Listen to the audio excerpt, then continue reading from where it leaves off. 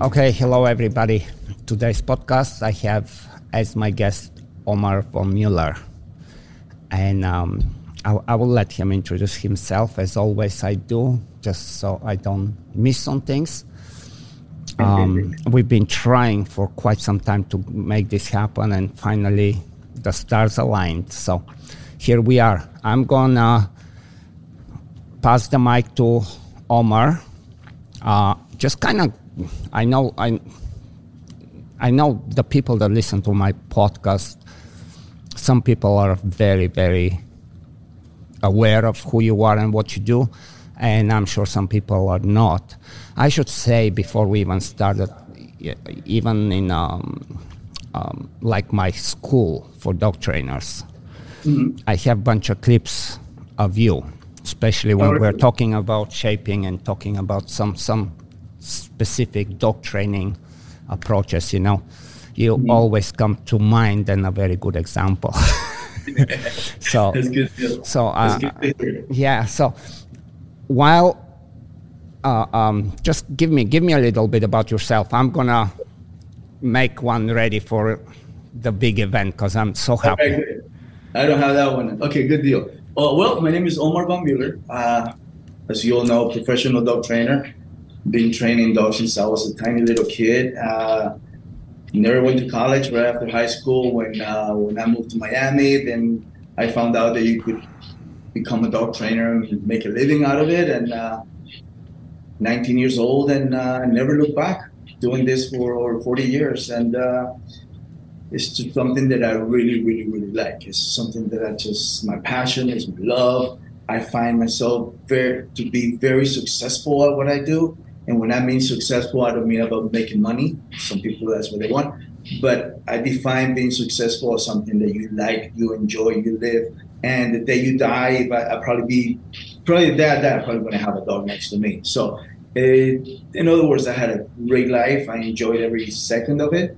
And it's all because of dogs. That's just pretty much what it is. And animals. I like to play with different animals too, but mainly dogs. Yeah. So you and I, it's weird how we cross paths in a very crazy way. Like you would be in Miami, I'm in California, you moved to California, I moved to Florida. Yeah. Right about the same time always. You did something with the police dogs back in the early 90s, right? Then you did some Schutzhund, then you did some ring sport. I mean, you did a lot of the working sport protection dogs, right? Yes. And I loved it, yeah. So, yeah. And so where was that shift?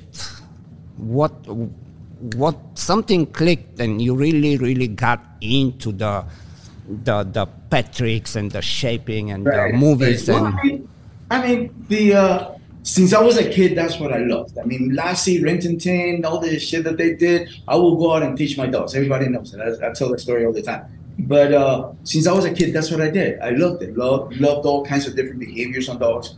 Even when I started training Schutzhund, my Malinois and everything, they knew all kinds of tricks. So it's just a way of playing with the dog, getting the dog to understand you and have a good connection and do different things. It's just like I said, I love the sports, but I also love to do different tricks. Like when we did with my dog Carlo, when we were doing tracking.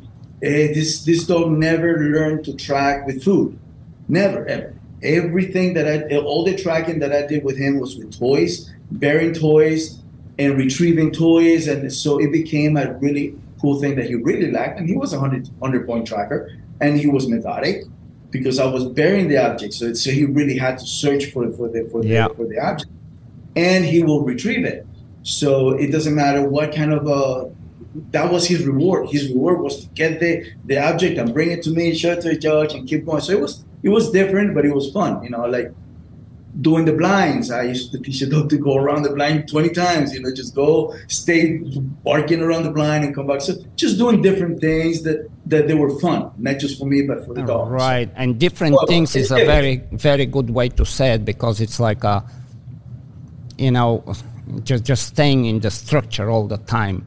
Versus opening a door and freeing yourself and experimenting and doing something the way your brain, you're trying to, okay, how would I do it? I know how everybody else would do, but how would I do it, right?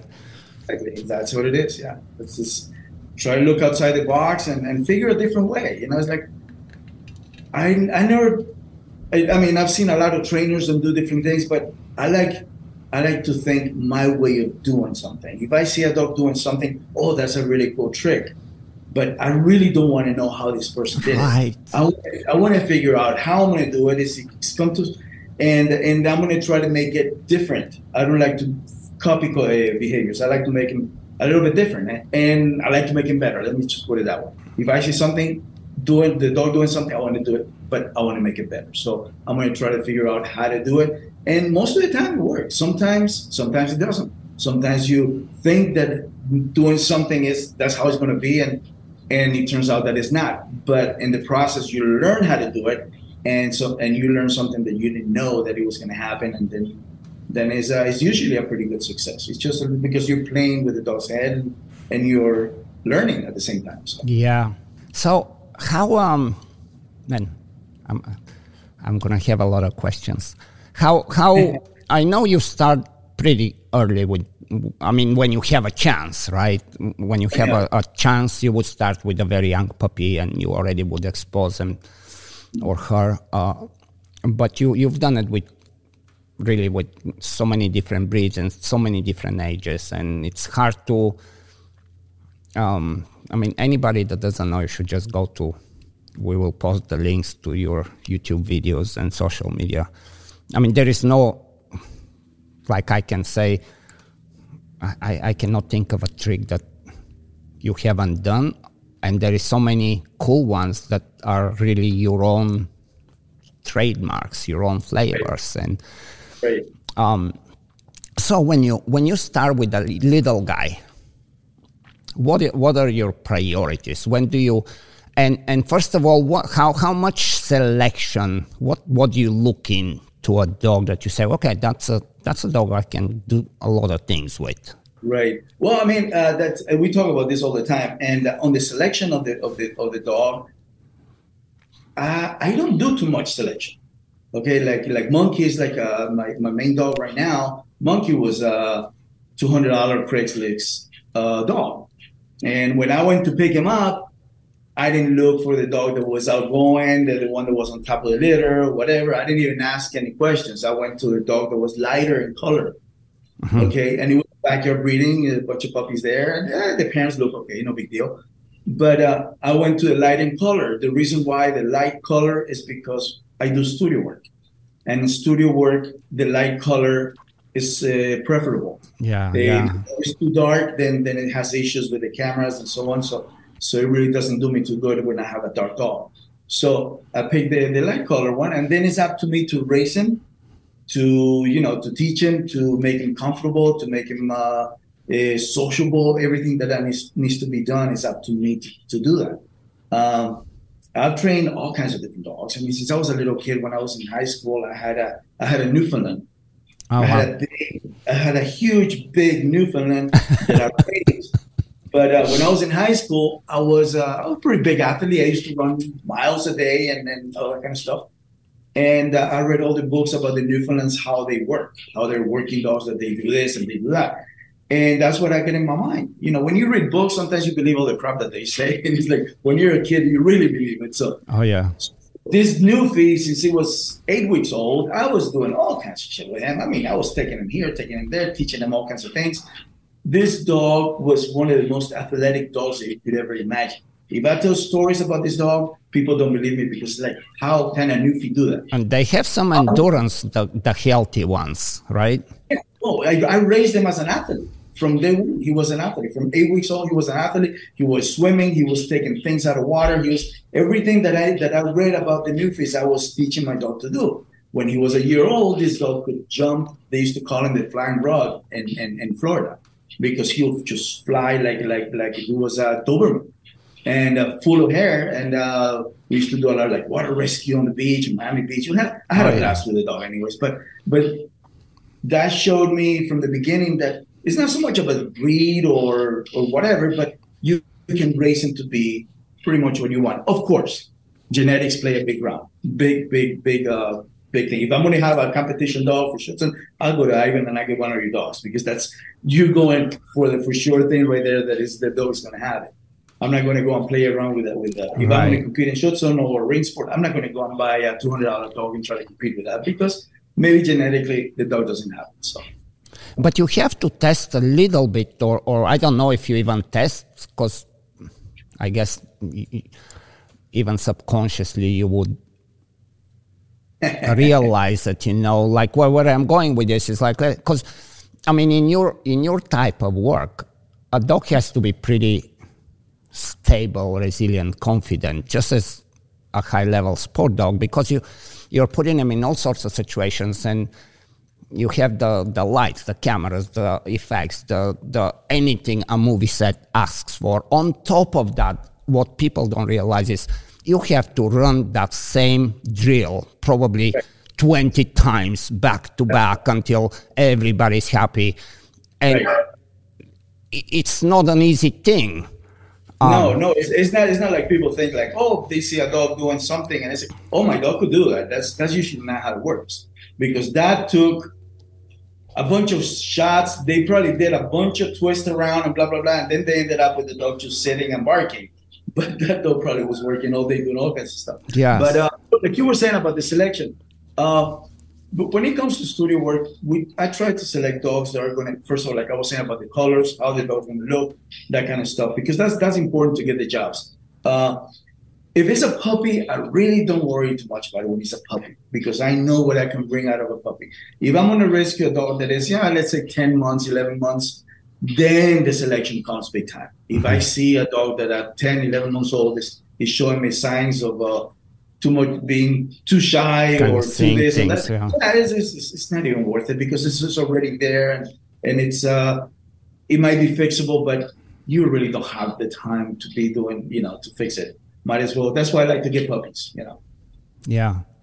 And like you said with the tracking way back, you did all with toy, which is that's the cool thing about dog training, is to not to stay confined and dare to experiment and try something else. And a lot of times it's actually more gratifying. With the dogs for the movies, from what I've seen you do, a lot of it in at least in the beginning is very food based, correct? Yes, a lot of food based.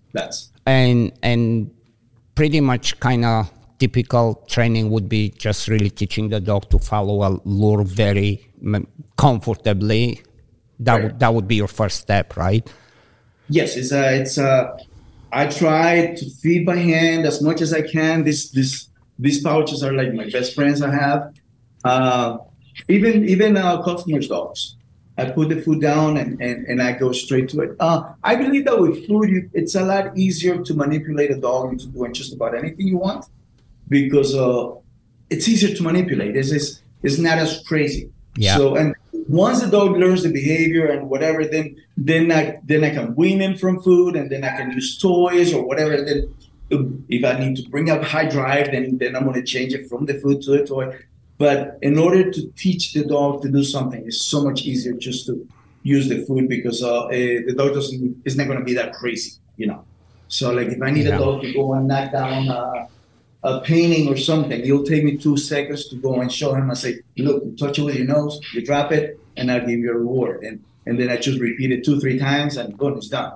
So yeah, definitely food motivation is really good. But then again, also is about that the dog understands what you're saying, because a lot of my dogs, I don't need to use food anymore to teach stuff. I use it because it's good to get rewards and so on, but the dog already knows good from bad. So a lot of behaviors that I'm teaching to my dogs is just like a good praise with the dog, play with the dog, good boy, whatever, And if the dog is messing up, all I have to say is, hey, no. Then the dog gets it right away. Like, oh, not that way, but this one, not it. And then, so. That kind of leads to the question that I have. Where, on average, the dog begins to understand, okay, this is not just about me chasing food. You and I are actually doing cool things, and I'm becoming very keen to watching you and doing things together with you. Where is that break point happen normally? It's pretty simple because there's people that do food reward, but it's a little bit of too much food reward. It's like I don't like doing that. You're almost hiding behind the food. The dog never gets to see you, right? No, exactly. No, I use a lot of food, let's say for new behavior. I want a new behavior, so I'm going to repeat it, and the dog gets it. Then then I'm going to pull back the food. Then the dog's going to do 2, 3, 4 behaviors, and then he gets a treat. And then 4, 5, 6, like a lot of people in the studio work, if you see them training when they're working with their dogs, it's like every second. I mean, the dog is sitting on a stay and the cameras and everything. Wait, I got to pay the dog. And he said, I don't do that. My dog is going to do 10, 20 behaviors. A and sequence, then yeah. Okay, yeah, it's just, and the dog knows that when he's performing those behaviors is something that I like, that we're having a good time together, and he's wagging his tail and I'm wagging my head. Everybody, it's about, I think it has to be with easy pulling back the food and using a lot of reward, like talking, touching, kissing. I love kissing my dogs, doing all kinds of stuff. Yeah. And that's it, so it's the total interaction really that makes it cool. Exactly, yeah. And the way you talk to them, the way you interact, the way you touch them, pet them, and all that kind of stuff. The way you play with them. I mean, I can go out with Monkey right now to the yard and just as soon as I come out, I say, let's go outside.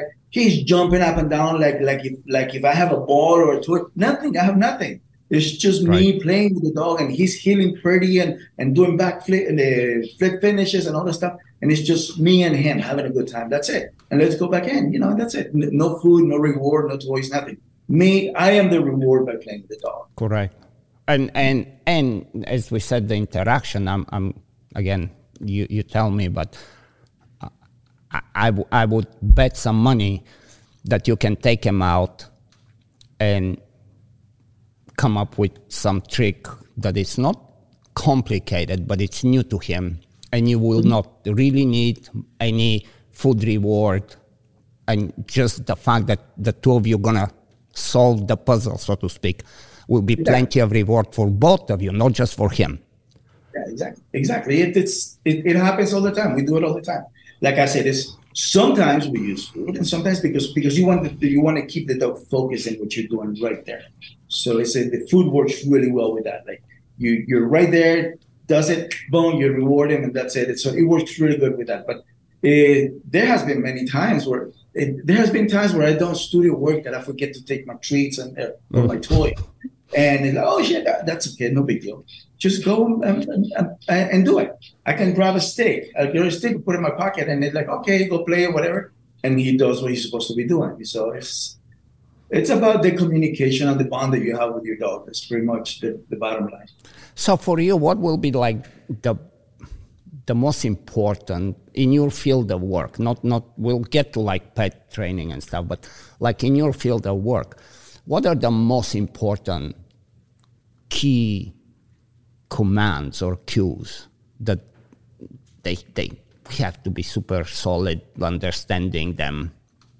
Yeah, I mean, actually, usually the main things that we use for basic studio work is just really good obedience for once. I mean, really good. Like you stay, you whatever you go, the dog has to stay and that kind of stuff. The change of position sometimes. Speaking is very important. Mm-hmm. Speaking is something that it comes up quite a bit, and probably one of the most important things is probably the retrieving.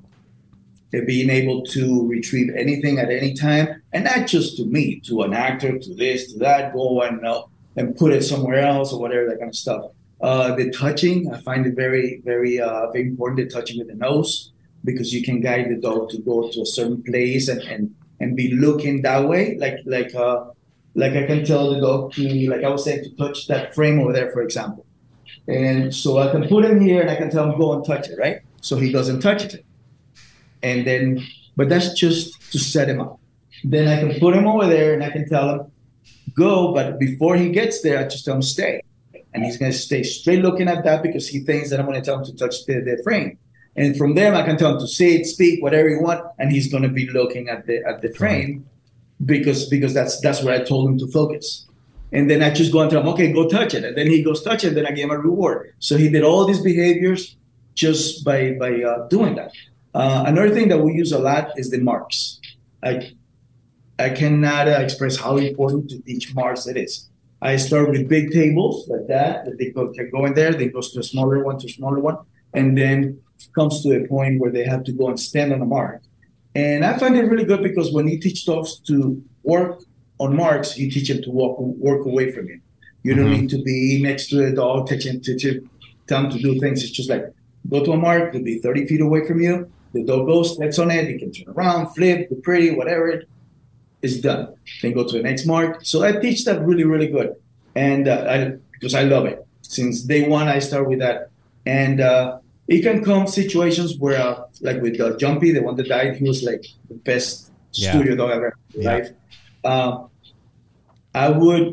He could be outside a room and I can go and show him and I will have just to touch the carpet on the floor. I could usually put a little piece of tape, tiny little piece, and he'll nail it every time. But sometimes the tape is on camera, so you don't want to. And I will just touch it with my scent on the carpet. And I just go to the mark. And he'll go really quick, smell it, and get on the mark. The second time, he doesn't even have to smell it. He knew exactly where it was. And I could change it. That's a good thing about him. It was that he could be a mark here. And they say, oh, now we want it 3 feet to the left. It's like people are thinking, oh, shit, I already told him to go there. No biggie. Just go and teach him on that side. And that was it. So it's crazy how far it can go, like almost to the point that you think that probably may work, may not work. And then the dog is like, yeah, I got it. Yeah, exactly. I get it. With your dogs, like I don't know all of your dogs. I kind of, as much as I follow, I know Oogie, he got his paw on the Hollywood Boulevard, right? They still haven't put it out on the floor. Oh, because the Kodak Theater got bought by somebody else or whatever. Last I heard, his prints are still in the back because they have a bunch of slabs with a bunch of celebrities. They have put their hands, but they have not brought it out in front of the theater yet. But he was the first dog that did the paws on the Chinese theater on the campus. So that was a big thing for us. Yeah, that's insane. How different are they? Like I know with me, every time somebody would ask me about all of my dogs that I've competed with, and it's a difficult question. And sometimes I feel very comfortable talking and come up with things, and sometimes I'm like, I don't know what to say. But like, how different was Monkey to Jumpy to Oogie? Like, I mean, they're different breeds.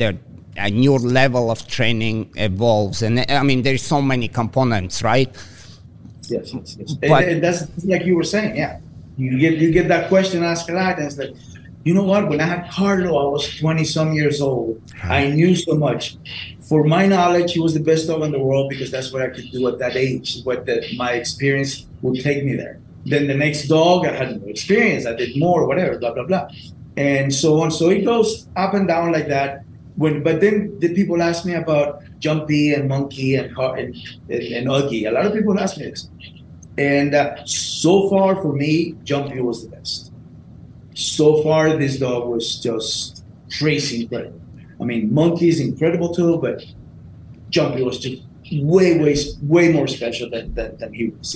In what way? That he just knew what he was doing, or yeah.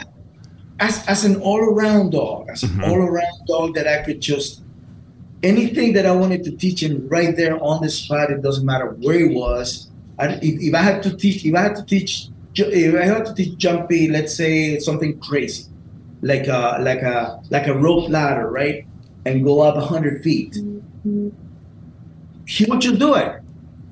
He'd probably fall and whatever, but he would just do it. He would just go and do it. All I have to do is show him 1, 2, 3, get behind and say go, and he'll do it. Monkey, there's no fucking way he's gonna do that. He said, fuck no. maybe Monkey is smarter. You know, he's like, I'm gonna fall, and uses his instinct. But but the trust and the way I was able to work with Jumpy was just incredible. It was just like talking to another human. It was that good. When do you think they realize, like, let's say you're teaching, I don't know, something a little more complicated. Let's say the one where you put them, well, I don't know, any trick. I don't even want to come up with one of them because there's just so many and so different. But one of the more kind of complicated bunch of chain behaviors. When does the dog start to be like, I got the whole picture. I know what we are doing now. I think he gets it to when we get to the picture, because there's always the steps. There's always the steps to follow. Like if I'm going to teach something, I start here, and in my mind, I got so many steps that I'm going to follow. And when I get to the end, is when the dog gets it. Well, he gets it as soon as I do. I mean, it's just as soon as he knows that we got there, we got there. Like for example, is the skateboarding. I love to teach my dogs to skate, but that's just something really cool. I've learned so many different ways for so many different temperaments of dogs to teach them how to skateboard. And so you got to teach them to get on the skateboard, to push the skateboard, to blah, blah, blah, to turn, to do whatever you want. So in the beginning, when I started that, there was no skateboarding dogs. It was like, I don't know who actually started the skateboarding thing. At the time, I had a Jack Russell that was doing it.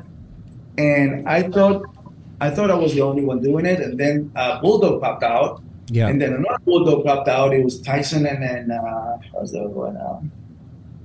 I forget the other one. But they popped out pretty much at the same time. And I think Tyson is the one that was doing all the steering. I was like, shit, freaking dogs can't learn how to steer. And then I just got busy. I got busy. That's when everybody thought that bulldogs are just bored for skateboarding. Exactly, yeah. And no, there's tons of them right now. There's a really nice Malinois. Have you seen a female Malinois that is a really good skater? And all kinds of dogs out there nowadays.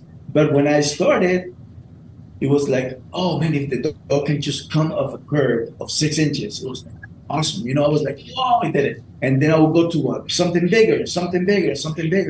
And Jumpy was, in my opinion, was the best skateboarder in the world. There's nothing that you can see that I have ever seen that comes close to him. He will go up in a half pipe, 12 feet high, and 12 feet high the other way. And there was no fear on this dog. He would just drop down the bowl and come back in the other side and turn around. And it was just the joy of this dog to do it. It was incredible. That's the thing, the joy. Just what you said. It's like there is a point that some dogs, they just enjoy. It's not about the reward anymore. It's like, this is cool. Oh, it's the joy of doing it. All of my dogs, I can put a skateboard out there and just let them go. And that's how they're going to have their fun. Just go and skate until I have to put them away, before they rip their pads or have a heat stroke, because they're just so into it that they will do it. And I think a lot of my experience with Schutzhund in the background on building up drives and rewards to what they're doing, then I think it has helped me a lot on the studio work and all the tricks that I do, because I always build a foundation on the drive of whatever it is. And then I guide the dog into going. Like for the skateboard, I build that drive. I don't care if they go and bite it. I don't care if they want to crack it in half or whatever. I build the drive just like if I'm building to buy a tug or a sleeve or anything like that. And then once the dog gets it, it's like, okay, time to put a little control on the biting, time to put this. And then slowly I bring him up to the point that the dog just enjoys okay, this is where I was supposed to go. Get on top of it and go. And that's it, so it's a lot of fun. You did something recently with Monkey for what was the game? The Call of Duty. Call of Duty, yeah. Tell me about that one. That sounds like some fun thing. Is it out the game yet or no? I'm sorry? It's out. It's out. Yeah, it's out. It's just another gig that we got for the business, and I did it with Tico and Monkey. Mm-hmm. Is Tico around? Oh yeah, I love Tico. Actually, he's for sale. I should get him. Yeah, I think I gotta buy it right And I want a lot of money for him. I mean, I love the dog, but it's just like with all my dogs that I have, it's just like 3 Malinois, and so I can use the money. So, anyways, How often do you train? Like what does a day look like for you?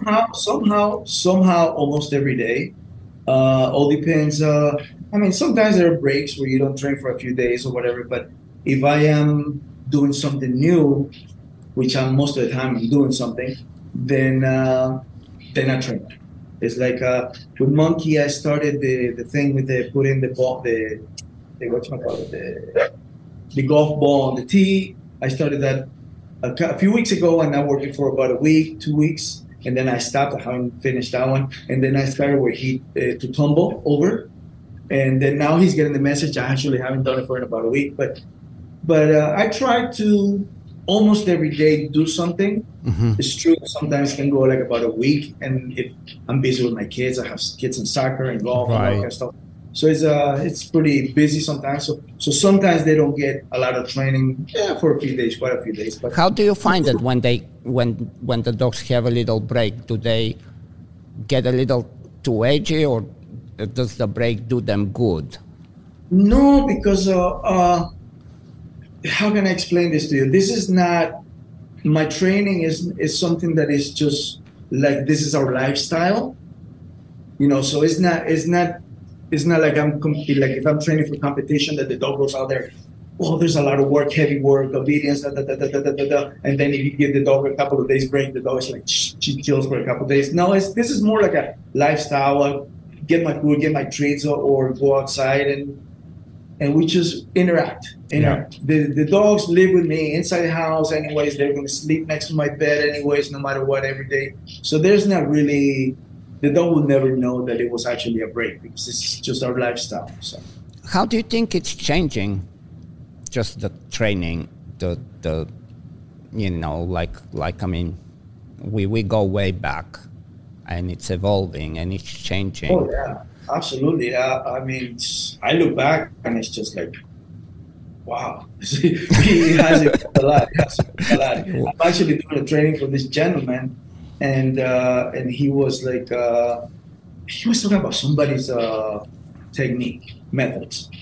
And I've heard the name before, but I can't remember who the guy is. And so he has a Doberman puppy.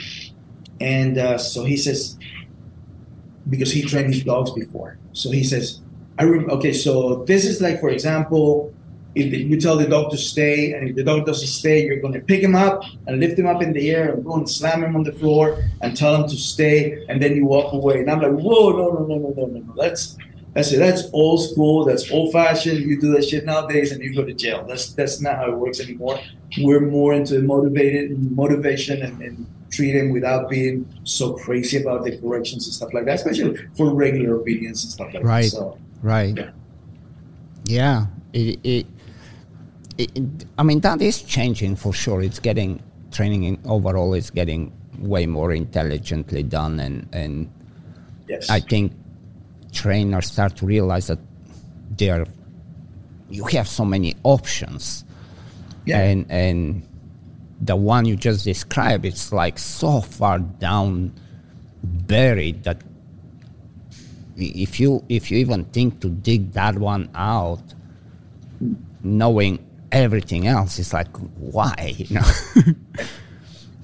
Yeah, one good thing about it nowadays is that we have internet. We have this, podcasts like yours and everything. So new trainers can learn new techniques and know that it's not the way it was before, So, and at the same time, there's a lot of people that just go straight to positive and stuff like that. It's not going to work. So it's a good thing that they can listen to everybody and make up their own mind and figure out how to do it correctly. Yeah. In your training, how important, and do you even, I don't know, do you have any signal, anything that says to the dog that he's doing something wrong, he's going the wrong way, it's the wrong path, it's the wrong choice? Yeah, you mean like a correction sound? Yeah, some guidance of, so it's not only... Yes. Yeah, I'm very clear with my dogs from day one. Good boy and no, period. Right. This is like, The no could be just a no, or it could be just my sound. I use a lot of like sound, like it's like a quick buzzer type. No, you don't do that, and they understand it 100%. And it's very clear on their head when they're doing something good and something bad, and that's what makes it so easy. Once you pass the first, let's say, 6 months of training, from then on, that's what makes it so easy to do anything. Yeah, I agree with you. I agree with you.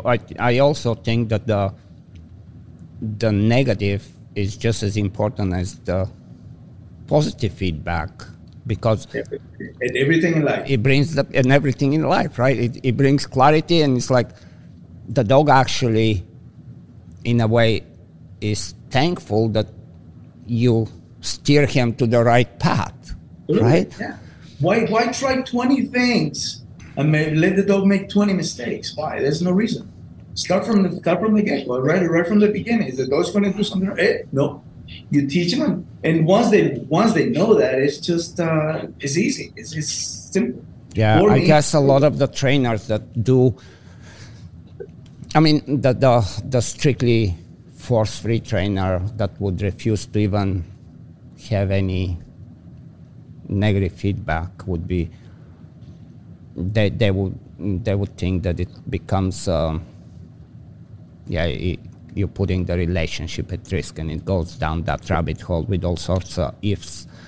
Right. And yeah. But it really, the dog, just like us, in a lot of ways, when you want the reward, you want to get to the right thing, you want to do it, but you're on the wrong path. You wish that somebody will tell you you're on the wrong path. That's exactly what it is. You couldn't put it in better words. That's exactly what it is. You're showing right from wrong, and that's it. It's trying to do one thing all the time and going, it's frustrating. It's frustrating, right? Then for the dog. The dog is going to go crazy. It's not going to.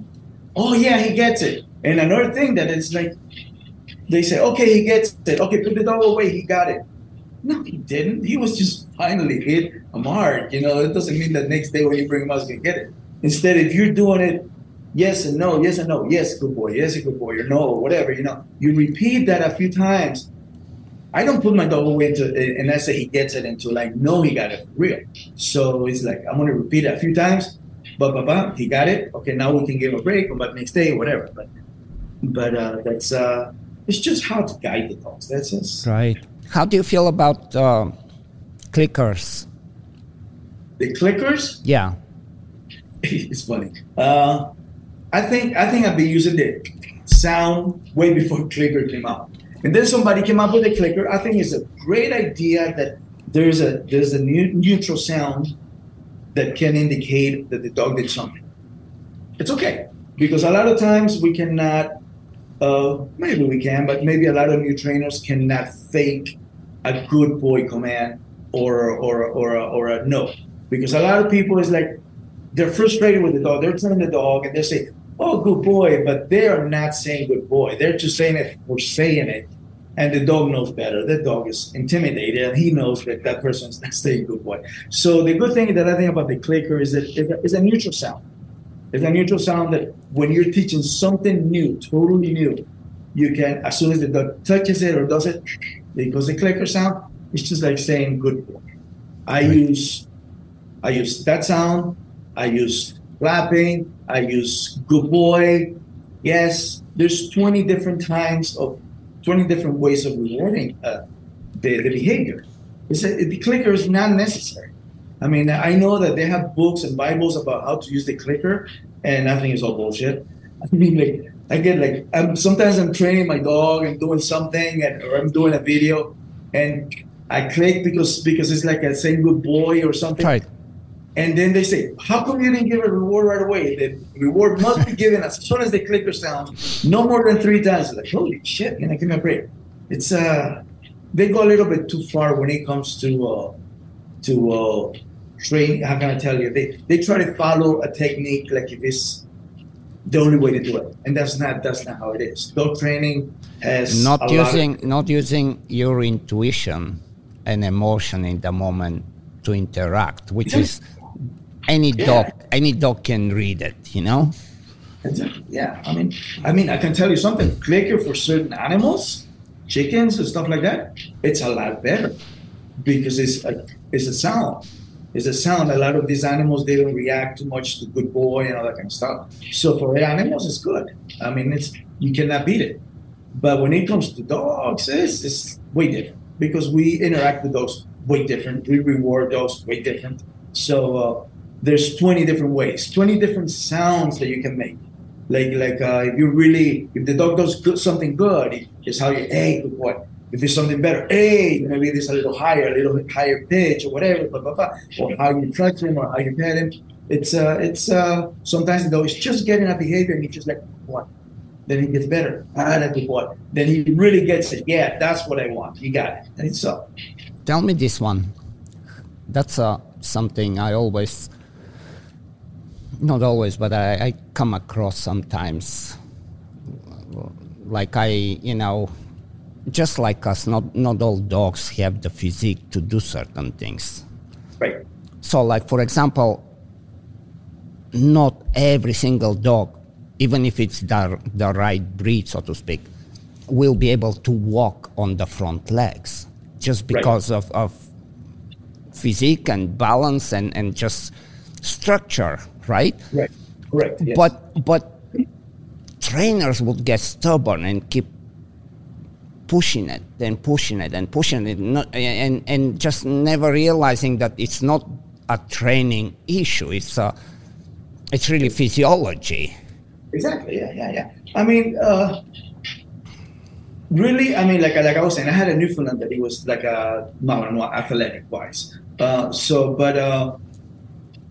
It has to do in how you raise him, the structure of the dog, what the dog does. I mean, like a bulldog, for example. I wouldn't try to teach a bulldog to do a backflip, right? You know.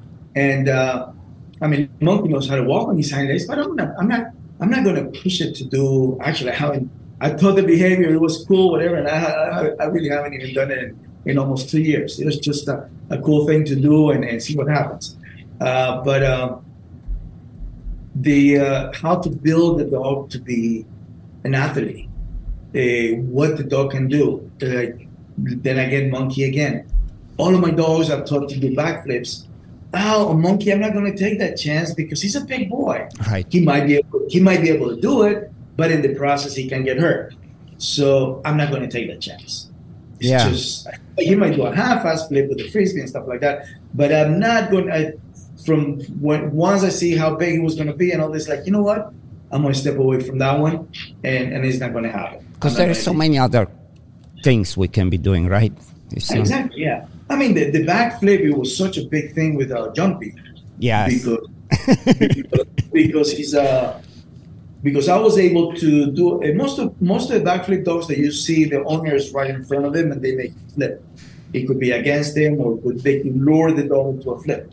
So that didn't work for me for studio work because in studio work you need to be away from the dog, and the dog needs to do it.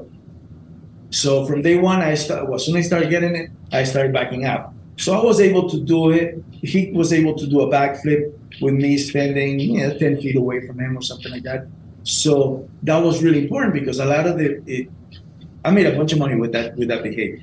Because a lot of times they call me and they say, Omar, I need a dog to do a backflip. They know that Jumpy did it. Yeah. And I said, okay, Jumpy will do it. How much is it? Well, just for the flip, it's about $4,000. Okay, and that doesn't include me as a trainer, going here, all that kind of stuff. Yeah. And they'll, why? It takes a second. And I said, it took me 2 years to teach. So it was just like and they will never say no because where the heck were they going to get a dog to do a backflip like that? Nowhere. So I did tons of it. So the minimum I ever charged was about $35 for that quick trick right there. So it was good. It was fun. That's very cool. Yeah, and like I said, monkey would be nice, but it's too big, and I'm not going to take the chance. It's not going to happen. Yeah, like some of the Chinese videos, when you see, man, I cringe. Like, I mean, they are very cool, and at the same time, you know that to make that one take, few didn't go that right, you know? Yeah. It's a tough one. How about this? I have, I mean, over the years I've played with tricks, and I highly recommend anybody that train dogs. It's a must. You have to, like, even if you don't train dogs, but you have a dog, at least 2, if not at least 3 pet tricks your dog should know. It just changes. It's a game changer in the way you interact and the way you start to look at your dog and the way the dog looks at you. But besides that, like, I've taught a bunch of things to dogs. Like, I've taught a dog to, open the toilet and pee and close and flip the thing and all this, like cover itself, blankets, skateboard. I did with my Yorkie. I taught him to sneeze. Yeah. Shit. It got stuck, like he was in a loop. Like, every once in a while, I'm in the house doing whatever I'm doing, and I don't even look at him, and he's somewhere right here by me. Yeah. He never went away. Yeah. Yeah, because it was a behavior that he knows that you enjoyed it, you liked it. Yeah, and he starts to seek attention with that. He's going to offer you that behavior over and over again. That's what happens when you're teaching tricks. That's going to happen all the time. When you teach a behavior, then the dog is going to repeat it and give it to you and give it to you and give it to you. So that's why it's so good to start new behavior and another one and another one and another one. And don't give him rewards when the dog is just giving you that behavior, because then they're just going to keep doing it. So, but then when you have so many, then that's a cool thing, because you do something else and then you say, okay, sneeze. And then the dog sneezes, and it's like, he's having a fun. He's having a blast. That's what it is. I had a bulldog that I had the sneeze also. It was funny as hell. It was really cool. But did you have somebody that kind of got stuck with one behavior that was just pushing you always, like, hey? You know what? It's hard to tell. There's a lot of behaviors that they offer all the time. Yeah, I guess you're around it so much. True. Yeah, no, monkey, for example, he's a joke. He'll just go in the bathroom and flush the toilet. He's like, oh, that's monkey. They're flushing the toilet. They're like if I'm going to pee or something, if he comes behind me, I have to push him back, because he's like, he wants to open it again. He wants to flush the toilet. Yes. He's like, stay back. Let me pee in peace. That was for a video. That was having a good time. I'm taking a beat. Just leave me alone for a minute. This is for real. Oh, man. Yeah, it's funny. And so you do, like, I know, tell me a little bit about you teach, you have some Zoom lessons you do, and people can learn tricks with you, and tell me a little bit about the program when did you start that? I do some Zoom lessons, not too many, but I do quite a few.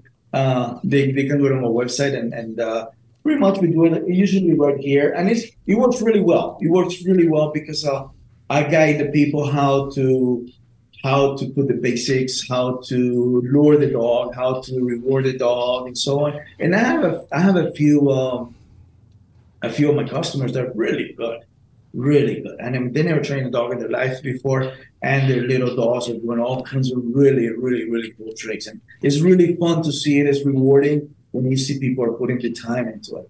I get a lot of people that don't succeed because they can put the time. If I say, okay, you got to put the time, you got to do this every day, don't stop, they don't do it, then it's just not going to happen. Right. It's you have to be very committed to it. Yeah, like I give this analogy often, like trying to learn foreign language, and once a week you go and you say, hello, my name is, it's not going to happen. That's just not going to happen. What would be a complicated one to where, like, it took you a very long time to get to being done? Complicated trick. Like something that you were almost like hit the wall, and you're like, maybe I should just give it up, but you went back to it again. And you know what? It really has been with different behaviors. Like, even walking on the front legs is a tricky one that you have to put a lot of time. But the thing about teaching tricks is that that you never want to put a timeline in when you're going to finish it, okay? Because it's sometimes I can work in a behavior and then I don't touch it and then come back and go. And the problem with a lot of people, they try to train tricks is that they want to do it right away. They want this dog to, okay, I'll have that done in a week. And it's like, no, just take your time. You know, that's why I like to train a lot of behaviors, because it's like I'm training one here, I'm training one there. It's like, so I can take my time, and sometimes the dog gets way faster than what I was thinking, and sometimes it takes longer. But if it takes longer, I'm not going to hit myself in the wall in my head because it's not getting there. No, it'll get there later. No problem. Like sometimes when you're training obedience, basic obedience with a regular dog, you have a dog that doesn't want it down or doesn't want to sit right away or whatever, you know. Why beat up the dog in that command? You know, it's just like sometimes it's going to take a little bit longer, but when it gets there, that dog is going to have the best sit or the best down ever, because he got there when he was ready to do it. He was not beat into it, you know. Not that you need to correct him. Yeah, we need to correct him sometimes, but it doesn't mean, like some people like, oh, my dog doesn't want to sit, and they just keep going crazy. And then 3 days later, the dog has the best sit than any other dog because it took 3 or 4 days to get it. So. Yeah, that's a super good tip for trainers. So, as a trainer, you tend to become so stubborn and get it done, and you're like, no, we will. We have time. We have time. We have so much time. And sometimes just keep poking at something. It creates more pressure, more like, it freezes the dog instead of the dog trying. He's like, leave me alone. And you really have to step away from it and revisit in a few days. And do something else. It's like I do a lot of some of the tricks that I use that are like helpful is like, for example, speak, right? To make the dog speak or to make him spin around. That's a really good trick that dogs love to do. You say spin and spin, and they go this way, go that way, and then they start spinning. It's a really easy behavior for the dog to do. And they love it because it's just a fun thing to do. Or speaking. I tell my dogs to speak from they're little, because it's like when I tell them speak, it's like they're asking me to do it. It's like they talk, they're talking to me. So they're speaking. It brings up their drive and all that kind of stuff. So if I'm teaching a behavior and it's not getting to the dog right away or whatever, before the dog goes into pressure, I tell him to spin a few times. She's like, oh, this is good. And then it's just like, shh. It clears his mind right away, and then we come back to whatever we were doing. So instead of pushing it, instead of putting that pressure into whatever I was doing, I break it by making the dog turn around a few times, or just like if you're giving a ball or something. Yeah, I love it. Yeah, that's what we would call a reset. Before the dog even realizes, I don't know if I can do this, you just throw him into doing something that he loves and that's super easy, and they just go, yes. Exactly. And then you go back, but that you go back, you get it, and then boom, it's done. But this is an art to be able to shift and recognize it before even the dog hits that. Oh, I don't know if I can. Yes. We're doing something cool, and we revisit again. Yeah, that's a very special quality as a trainer to have. It doesn't matter what kind of training you do. Recognizing, reading the dog. I mean, you can read the dog's body language in 20 different, especially if it's your own dog. It's like one flick of the ear, you know exactly where the dog is at. It could be anything. So things like that, you can just get out of that hole right away before it becomes a hole. So get out of that situation and make it fun. How do you feel about dogs like a lot of trainers, at least some sport trainers, believe the dog has its own a lot of crate time, then he comes, he works, he gets a little attention, but then he goes back alone. Mm-hmm. And the interactions are very strictly performance oriented, and that's about it. Where do you stand on this? I mean, that's not me. That's definitely not me. And I know some people do it, and that's their prerogative. That's what they want to do. That's how they're going to accomplish where they're going to get. and it can probably work for them in that aspect that the dog comes out, he's pumped out from the crate or whatever. But that's maybe that's one of the reasons why I'm doing what I'm doing, because it's completely different. Right. I like more with my dogs to interact with my dogs, go take him out, get him in my car, drive with me, and like I told you, sleep next to me. My monkey sleeps next to me. He's the one who wakes me up in the morning. I touch his head before he goes to sleep. So it's different. It's totally different. In the old days, we used to do a lot of crate training. I remember many times just like, okay, stay in the crate, we'll come out and work. Maybe with what I do now, maybe I will probably change some of that stuff. Maybe I will not be so strict into that technique. But like I said, I don't know because I'm not doing it. Yeah, I But don't most either. part- Like but I don't think I've ever had to.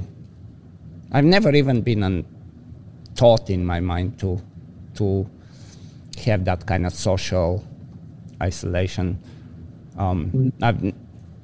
Anytime I would work with any dog, they want to do things with me. I mean, that's like somehow never an issue. And sometimes, like, I don't know, and I don't want to, that was just a question that's going to maybe go too deep, but sometimes trainers believe that they will get more of the dog because of that social separation. And I think a lot of social interaction actually creates more social interaction. That's the kind of the opposite. I don't know. Yeah. For my experience, I mean, when I had Carlo, he was a really good Schutzhund dog. He was my buddy. I mean, we went everywhere together. I mean, it was just like, there was none of that stuff, not even close. I mean, he was like, my buddy, we'll go play frisbee here, there, we go play there, we demonstration. I used to do a lot of dog training, and that was it. And he was great in Schutzhund, so he really never needed any of that. Like I said, maybe some people they want that to put the dog in the crate and bring him out as a ball of fire and explode in the field and then go and put him back. That's their prerogative. I mean, I would never do it, but that's how they go into. Some people do all kinds of competitions, not just with dogs but with animals, that they put the animals to certain ways to do it. So, but then I think it's way better if we interact with our dogs and have more as a family and that kind of stuff. Then again, that's just me. I think more interaction creates better interaction at the end. Less interaction, you definitely tapping on the need to interact, but to be better in interaction, you need the interaction. Yeah, no, absolutely, 100%. So when you train, like right now, do you have something in mind? Do you like get a advertisement, something you're working on? They tell you what they want, or you're preparing yourself with a bunch of things, and they get to choose from what you already have. How is mostly the way you work with them? Yes. Well, in my case, it might be a little bit different than the studio people that work. Okay, the studio people that work, most of the times they wait to get. They put the basics and they wait for something that comes. Oh, we need the dog to go and do this or whatever, and then they work on it and they repeat it, and then they work on it. They probably never see it again after a while. Right. So, in my opinion, it's different because I train my own dogs for my pleasure. So, a good 80% of the things that I teach my dogs are never going to be used in studio work. It's just fun stuff over and over again. I could be in the shower and I think of something clicks in my head. It's, shit, yeah, I'm going to do it tomorrow. I cannot wait until the next day to put it to test or start doing it. Or it could be on a dream. It happens a lot that I'm dreaming of something. It's like, and then I wake up in the morning, it's like early, or I just like don't go to sleep because I'm thinking about like, yeah, and it will work this way, and I just get busy, and it could be a behavior that lasts a few days, a few weeks, or depends on which dog I'm planning on doing it, and that's just been part of my life. Once the dog learns a trick, a behavior, and you let's say you kind of left it alone. You almost you had other things, and you just kind of left it alone, and then you revisit. Do you find that the dogs are very quick to, I mean, like their memory, like long-term memory, that they're like, oh, yes, I know what we're doing right away. Yeah, right away. I mean, if you have a dog that is smart, that has a clear mind, and you've been working with, and it's sometimes behaviors, you teach a behavior, and you don't touch it for months, sometimes years, right? And it just like spark, it just comes back right away. Sometimes you need a little work. Sometimes like a few repetitions, like let me refresh the memory, and but most of the times it comes back right away. And it's just like it blows my mind. I had a cat that I trained to come and jump on my shoulder, and when he was a kid. Cats are whole different jumping on my level. shoulder, and he was cute and blah blah blah. And this cat became kind of feral because I got it as a rescue, and he was kind of crazy, weird, like to run and all that kind of stuff, afraid of different things. And I still have him somewhere around here. And he leaves and comes back, and then whatever. Long story short, very little interaction with this cat because he became pretty feral. I think it was last month that I saw him. His name is Richard. And I said, hey, Richard, come here. So I'm petting him. And I backed up. And I tapped here. And he jumped like when he was a kid. And I was like, what the fuck? It's like, I said, it was for real? Crazy, right? Did it really happen? Or it was a fluke or what? But no, it's just 4 years later, about almost 5 years later, that he'll remember like when he was a kid. And so it's amazing what animals can do. It's just... they really remember stuff, and they definitely do. And sometimes they will just play something out just because they thought of it too, just like us, out of nowhere. It's like, watch me. Yeah, no, they love it. I think, in my opinion, it's just the more you teach them, the more they learn, the easier it becomes, the better relationship that you have with your dogs, and it's just. How about your generalization training? Because that's an important part. Like how soon do you, on average, for whatever you would work, like how soon you would start to say, well, let's open the doors here and let me show that behavior can happen in different situations. Right. Well, I always like to put the foundation on whatever the behavior is. Okay. In other words, if, for example, let's say a dog needs to go and open a refrigerator by pulling it or with his mouth or something, and then the dog doesn't have a good retrieve, then I will never try that. I will never try it because I like to have it very clear on the dog's head what a retrieve, what a hold, what a pull, all the thing is before I do it. So it's I'm the human. I'm the one that has the imagination of how to make tricks and behaviors happen. Yes. So the foundation has to be there. I always that's why I put all the foundations that I can think of, and then when the trick comes or whatever behavior I want to teach is there.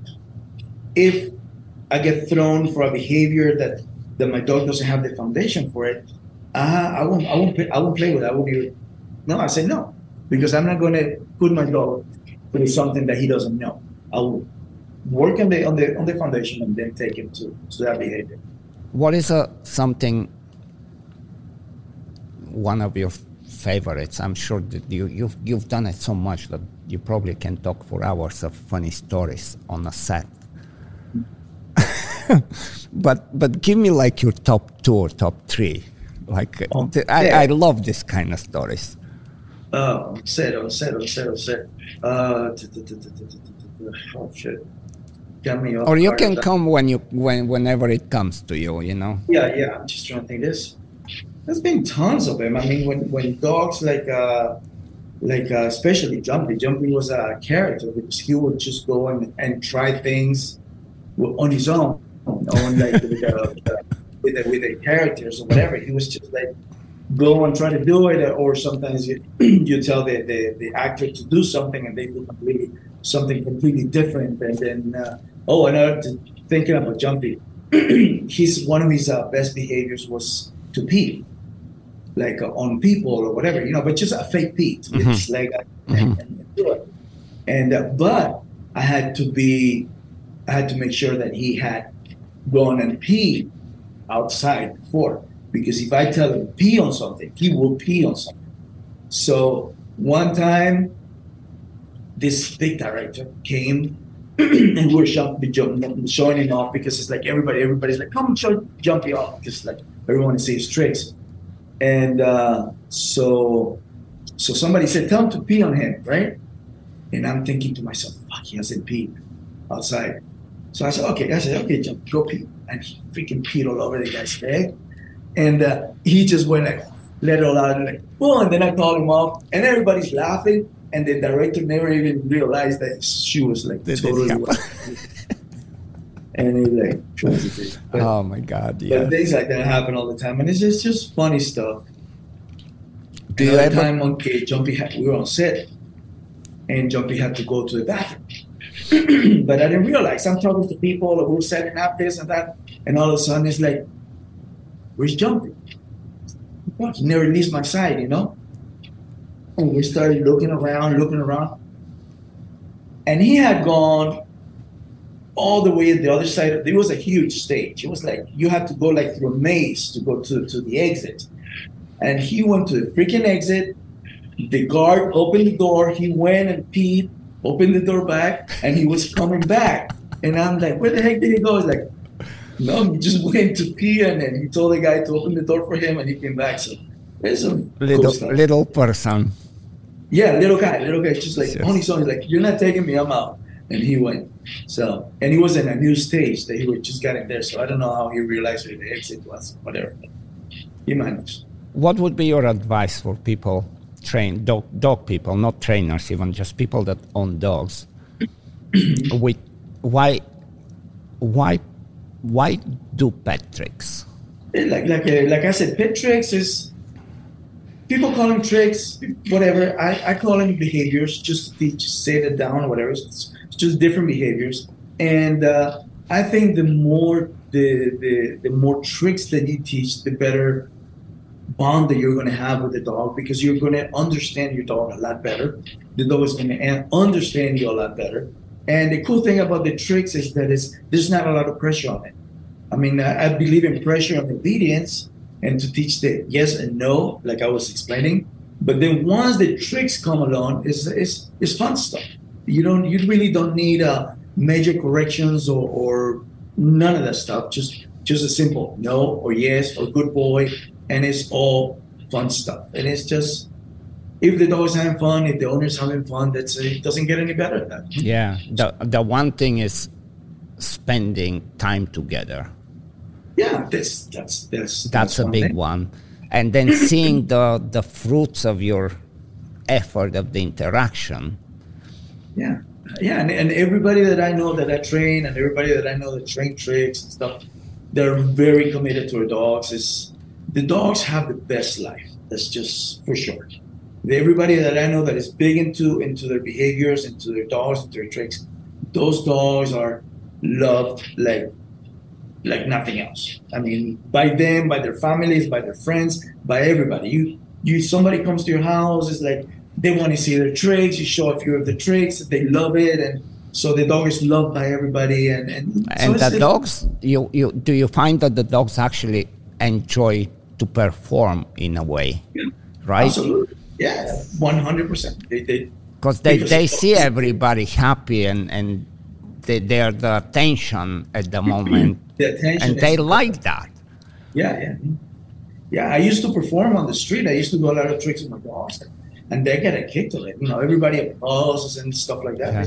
These are the best ones. I still have, it's a very old video, but I still have a video of me in Ybor City in Tampa doing things with a couple of dogs. And, you start by yourself, and next thing you know, 15 minutes later, there is a crowd. Yeah. All it takes. That's all it takes. Right. Start whipping your dog, and then the crowd comes. That's a really cool thing. Yeah. My dog. I take him a lot. I do a lot of like in Home Depot, we do demos and all that kind of stuff. And especially the little border collie that I have, a jumpy son, because I take him and I put the leash on his mouth. And everywhere I go, he has like the prettiest, perfect heel next to me with the leash on his mouth all the way through shopping or whatever. And he's like just happy as he can be. He's right next to me with the leash on his mouth. And then I do a few tricks or whatever. But it's just like really fun stuff. I don't have the leash, hold the leash or nothing. It's just like, that's just like a show-off thing for him to hold the leash on his mouth. Yeah. And people like it. The dog feels important. It's like, I'm doing things. Oh yeah. And 100. they know. So you do also, I don't know how much, but I just kind of looked through the stuff that you do. And you also help people with problems and stuff too, right? Like just normal obedience and behavior or... Yes. Don't do much of it because of the studio, but in the past few months, because of the strikes that we have here, the studio work is pretty much dead. Yeah. We have there's a few gigs here and there that are non-union, but so everybody's fighting for them. So it's been it's really messed up right now. But long story short, I've been like really getting busy with training, and I got quite a few one-on-ones that I meet with the people, and we talk about training, and I teach them how to train the dog or whatever. And sometimes I keep a couple of dogs here with me, and right now I have two actually that I'm training for somebody, actually neighbors. And so that's pretty much how it goes. Not like a full-time thing or anything like that anymore, but anything that's interesting to do, right? And it's fun. I really like training dogs. It's just like, this is what I've been doing for so many years. And I love to get green dogs. I love to get a green dog from somebody that doesn't know anything, because it's fun to see it come to life, sit down, stay calm, all that kind of stuff, and maybe throw a couple of tricks. And it's fun stuff. Do you ever think to do some sports again, or that's? I think that's it for now. I mean, I thought many times of doing it. I mean, I love the sports. I was never as committed as you are, and a lot of high-end competitors are. Crazy as I am, right? No, that's good. Okay, being competitive is something, and being committed to something is great. I mean, my dogs did good, but like I said, I was doing many other things around it, and that's when I started studio work, because I was like, if I put the time that I put in Shih-Tzu 3, right, exactly, on a mutt that I picked up from the dog pound, this little brown mutt is going to pay my car, my mortgage, and we're going to have a great time. So I started balancing out. It's like, I love Shih-Tzu, but I love this better, and it pays me a lot more. Shih-Tzu, I have to pay. I have to pay for the trips. I have to pay for this to compete with 10 people and try to get a trophy. So I was like, no, this one is paying me for this, for that. We had a great time. We go here, we go there. If I go out of town for a TV show, they pay me. So it wasn't hard to choose. So that's when I started doing this. It's been over 20 years, and that's what I've been doing ever since. I always thought if I was rich or something like that I would have the time. I would love to go and compete in Shih-Tzu and put the time. But then again, it's like I stick with my tricks and my studio work. Yeah, I still love to see you guys compete. It's beautiful. The way you see the dogs working nowadays is incredible. It's top of the line to see all these handlers, how they work with their dogs. And it's just beautiful. It's very beautiful. I really like it. Yeah, it became way more technical, more knowledge in the training, just like with everything. Yes. So it's kind of. I can see myself when I was training back in the day. When I was training my dogs, I was with a frisbee here, a ball here, a squeaky toy here. I remember those newspapers that used to buy in any grocery store. That it looks like a newspaper. There's a squeaky toy. Yeah. That was my favorite toy. And like I said, my tracking was done all by rewards, by reach and stuff like that. So I was big into that back then, where I didn't know anybody that was, because back then nobody was that I know of like that. It was there was a lot of food, there was a lot of correction, there was a lot of e-collars, there was a lot of prong collars, there was a lot of like a soldier type thing, go, go, go, go, go. It was different. My relationship with my Malano was way different. Yeah. And it showed. They really showed how happy and how energetic he was. And I see a lot of that now. I see a lot of that. At that time, people didn't really care. It's like, okay, yeah, your dog kind of looks more animated and more joyful, but ultimately it doesn't matter. And I'm glad that it changed to where it actually does matter now, because it should matter. Yeah, it matters. And nowadays there's more techniques and more techniques. That's what I can say. They can learn from a lot of people like you and everybody else. And so everybody's really doing a really awesome job. It's some beautiful, beautiful penises I see out there that I really enjoy seeing it. It's awesome. So when you did you move to LA and then you got into that movie industry, or you already had it in mind and that's why you went to LA? Well, I had that in mind, yes. At the time I had the Malinois and I had a little Jack Russell that they were grading to tricks, and I was like, let's go give it a shot. And I came. We were working. At the time I was doing more training than anything else. But then I met somebody that has an animal agency, whatever, big company with exotics. It's Jungle Exotics, actually the name of it. And I met Joe, and he was really cool. And I had the little Jack Russell that would do anything. And I think right away we started working. We got some good gigs. We got some really nice commercials, and we got a movie, Orange County, way back. Is the name of the movie back then. And that little Jack Russell did a lot of stuff. He was awesome. He was really good. Was it easy to break in, or how was it? With me, it was not easy. I mean, it was not hard. Like I said, I mean, these people. I'm usually really straight out with people. What I do, I don't go on kiss ass or vice versa. It's just like pretty straightforward. This is what I do. Blah, blah, blah. I'm friendly. I make friends, and we all get together fine. And that's it. It's like if you have a good dog for studio work, and if you're friendly, if you're not stuck up that thinking that you're the best or anything like that people are going to start thinking, oh, this guy is an asshole, then I'm pretty sure that you can find contacts that will work with you, because they need good dogs in the studio industry. There's so many animal agencies that have a lot of dogs, but a lot of those dogs, like I was telling you, they only know certain things. This dog is good for that. This dog is good for something else or whatever. But if you have a dog that is good looking or whatever, and if you're friendly, if you can make friends with the people, then it should be okay. And I work with a lot of different animal agencies, and we all get along, no problems. There's a couple that bump heads with, but it's just get along is an important thing, I think, in almost in any business.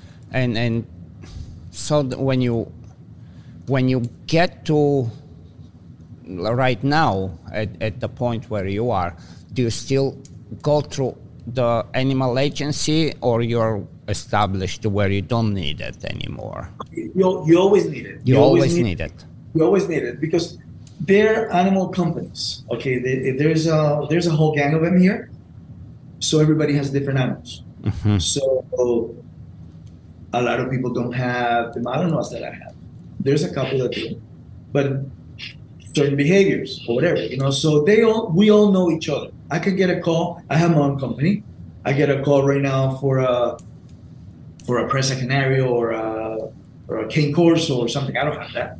Right. So I'm going to go to somebody that has it. Most likely an animal agency. If the animal agencies don't have the Cane Corsos, I go to a private party, maybe. Private parties we use them very little, because it doesn't work as easy as people think. Right. It's like you get people that bring you a dog and say, oh, my dog will do all kinds of things, and they show you. And they get very excited.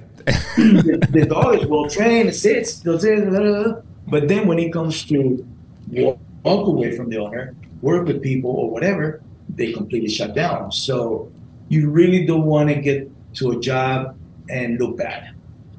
That's pretty much what it is. Yeah. It happened to me a couple of times many years ago with people that had their own dogs that they were trained, and they were just like a complete failure, and they just go home like, why the fuck did I do this? should have just stayed home. Yeah, so, I can only imagine how that would be to where, man, I remember like and this is early, I don't know, like mid 80s, back in Bulgaria, that's where I'm from. And I had a collie, I had a lassie dog, because that was the time. Mm-hmm. And it wasn't even that popular of a dog, and they wanted to make a movie, and somehow they got a hold of me, and I was excited. I'm like, okay, sure. Here I am with my dog. Man, what a experience and a wake-up call, and like, it's just not as easy as somebody would think, that you just go and even if your dog knows how to do things, it's just, there is so many components to performing, just like an actor, And then when you have everybody come to work, ready to film, to shoot, and you and your dog are the one that complicates everything, it's a bad feeling. Yeah, let's jump into something there is. Yeah, but I mean, it all comes with experience. It's a big thing when you've been working in the industry for years, how easy it becomes to do just about anything.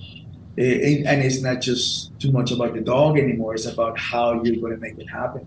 How are you going to talk to a director and tell them, no, this is possible, this is not possible, or maybe we can, or maybe you can do it this way, or maybe you can switch the camera. I mean, I did a shot one time. I think it was with Jumpy actually. That the dog was supposed to come and do this incredible jump and catch something, or I don't know what, something. I can't remember exactly what it was, but. Anyway, so the dog comes and he does it like an incredible jump or something. I don't remember. But anyways, he does it perfectly. And the director goes like, wow, that's awesome, right? And then they go and look in the screen. And then they say, fuck, you jumped the wrong way. He was supposed to come from the other end of the room. And so they're going crazy doing this, right? You better repeat it, and now you're gonna have to move this or that. And I told the director, I said, can you just flip the screen? And when you mirror image. We done it. It's like, and he was pissed because I'm the trainer. It's like he's the big director and stuff like that, and he couldn't think on his mind that all they had to do was they already had the shot. All they have to do is flip it, and the dog is going the other way. So, but that's the kind of input that you can give once you have so much experience to where you can see a producer struggling of how to make it, and you can chip in, and it's like, dude, I have an idea here. Oh, we do it all the time, because a lot of times they don't. A lot of times directors and producers and whatever, they don't know what dogs can do. They have an idea when they write the script and then the storyboards, but realistically, a lot of times they have no idea. So many times I can talk to them and say, look, what if we do it this way or that way or whatever? And they go, yeah, it's actually even better than what they had in mind. But you're able to tell them, hey, this is possible, this is not, and so on. So it's a fun stuff. It's a cool stuff. So when you do the like your Zoom calls with people that want to learn tricks, you said like in your rooms and everything, what would be something that will be of concern when you see somebody training that you're like, something is not coming along right? It happens. It happens quite a bit. One of the things that I was telling is that some people try to get a whole lesson, like let's say we're working an hour, 40 minutes or whatever, and they try to get how to train 20 tricks, or how to train a backflip, or how to train this and that, and the dogs are not ever going to do it. The dog is an athlete, it's not an athlete, or or they want the dogs to go and open this and open that. The dog doesn't have any foundation when it comes to retrieving or holding and stuff like that. So yeah, you get quite a few of things like that you have to like come to them. Right now, I have one. I hope she's not watching this. I don't think she is. That she wants to make all these YouTube videos, but her dog doesn't have a lot of training. You know, and because she's following this YouTube people that are doing certain things with dogs. So she wants me to, dissect the videos that she's showing me and tell her how to do it with her dog. So it's like, I did a little bit here and there, but then I said, you know what? We got to go back to basics. Realistic. Yeah. You have to train the dog. Your dog has to have really good obedience. You have to be able to work away from your dog. If you want to do these behaviors that this other dog's doing, it must be a really good, solid retrieve, hold, all that kind of stuff. So, it's like, let's get back to basics. And so I think she understood it. We started, but I don't think she was very happy with it. But it's like, no, I can't do miracles and tell you what to do with all these videos if your dog is not ready. Yeah, there is no, it cannot just happen like with a magic wand. No, yeah. Do you find sometimes some of them are just too hardcore, too intense, and like overtraining to where you have to say, just take time? Right. Sometimes. Yeah, it's like, chill. Like I was saying, it's mainly the problem is that they want to finish the behavior right away. They want to do it like, okay, in 5 days, my dog's going to be doing that. In 5 days, he's going to be doing that. And in a month, my dog's going to be like monkey. It's like, no, it's not going to happen.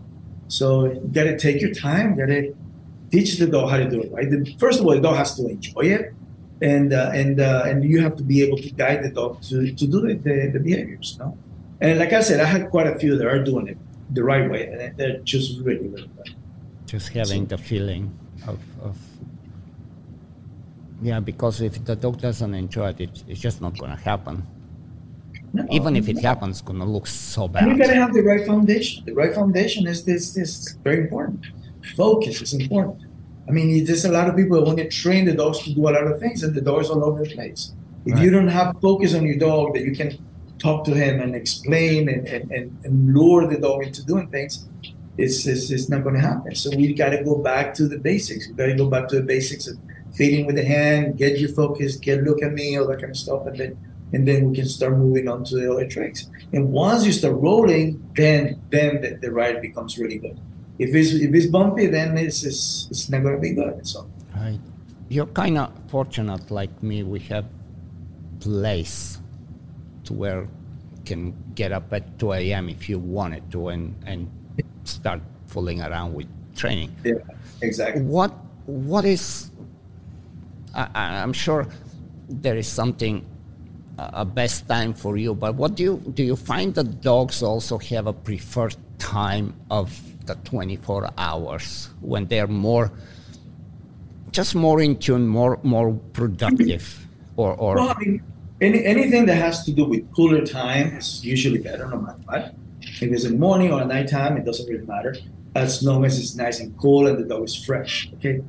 Of course, when it's hot and humid and stuff like that, that's when it becomes a little harder to teach a dog to do just about anything. When I encounter the situation, I try to make the session very quick, very short, and happy, and get it out of there, so the dog doesn't get a bad experience on because of the heat. So when it comes about training, it's about dedication. When I'm training my dogs, like I said, right now it's like I'm not training anything new, so it's not that I have to be on the ball. But many times when I'm training new behaviors, or I get a new dog, or I'm training a new dog the first year or something like that, I'm feeding by hand and I'm training every day. I could go with my wife and on a day night, and I get home at 1 o'clock in the morning. 1 o'clock in the morning, you're gonna see me put in the pouch and go and train. I don't care if it's just feeding him by hand and make him do a couple of little tricks, turn around, cute little things or whatever.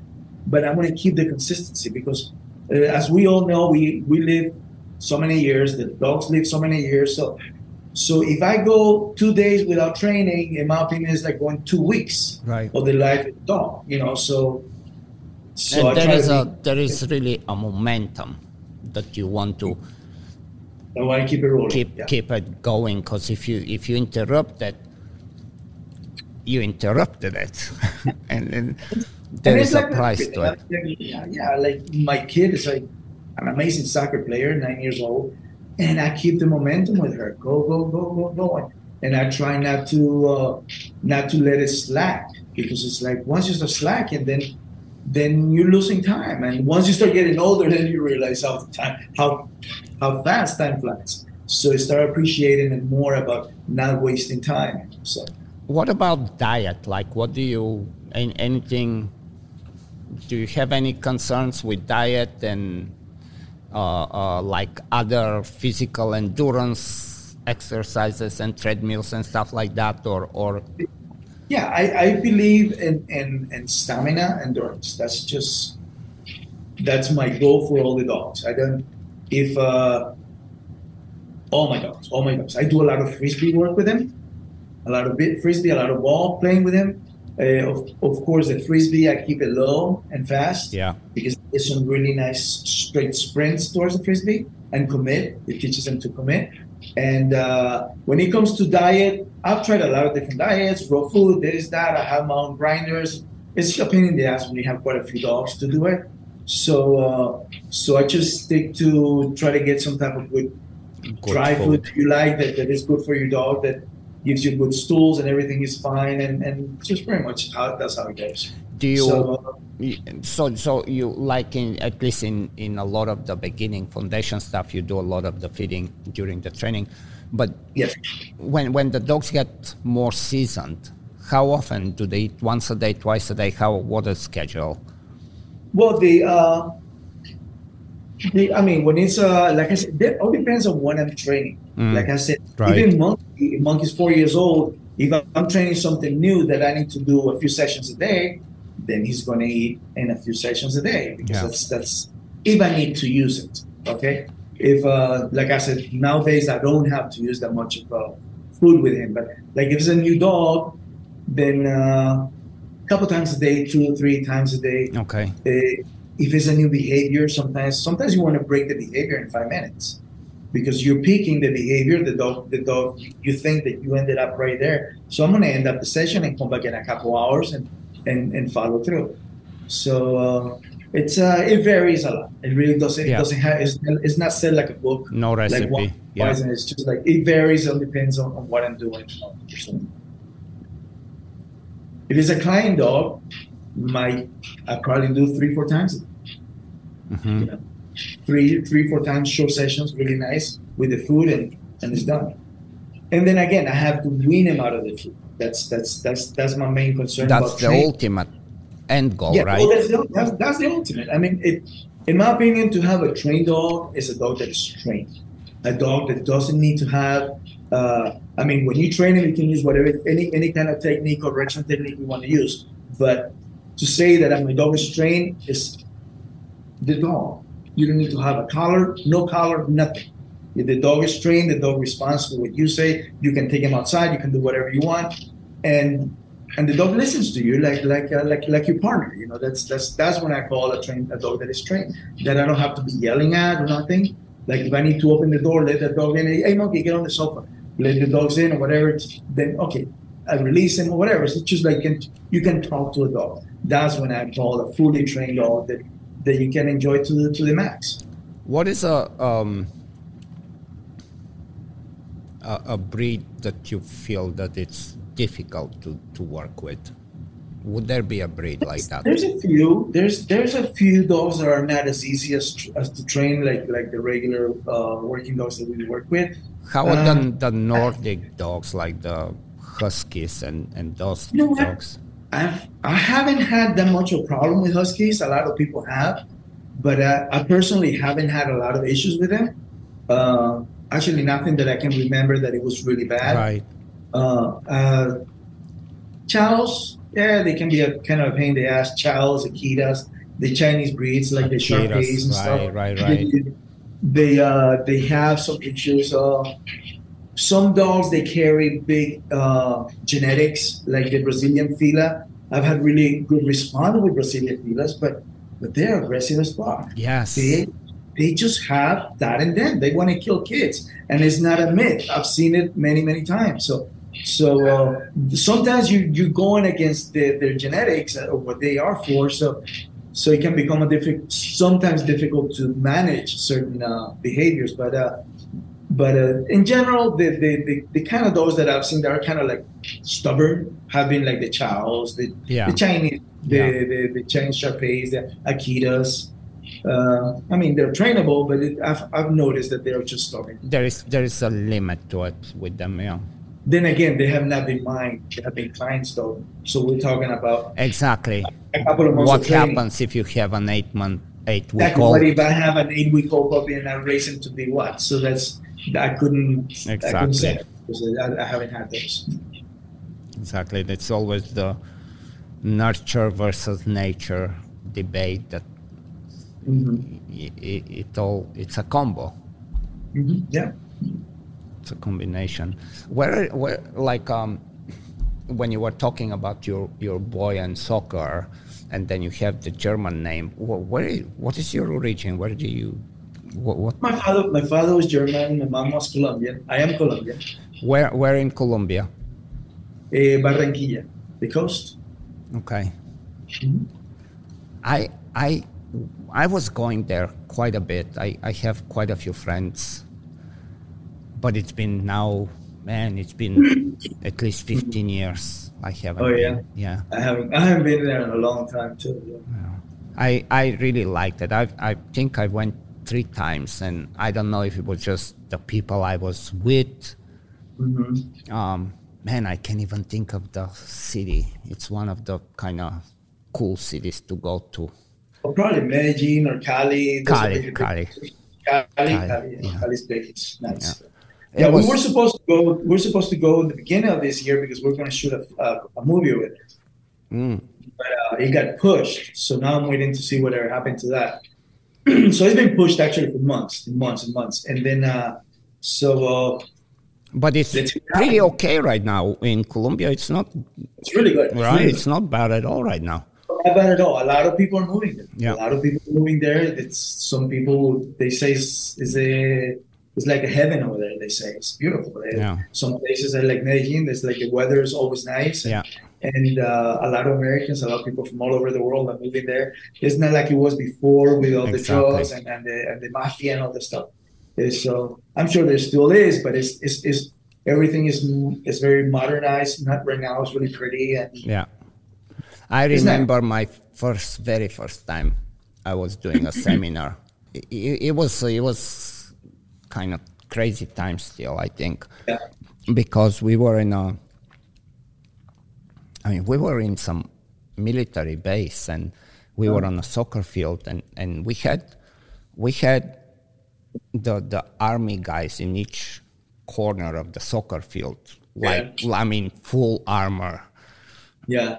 I'm like, man, this is so cool, but at the same time, it's like, well, it's cool, but if we need that means maybe we're not that safe. Yeah. And that was also the time when I went for a sports seminar, and all of a sudden the army guys approached me, and they're like, can you help us with detection?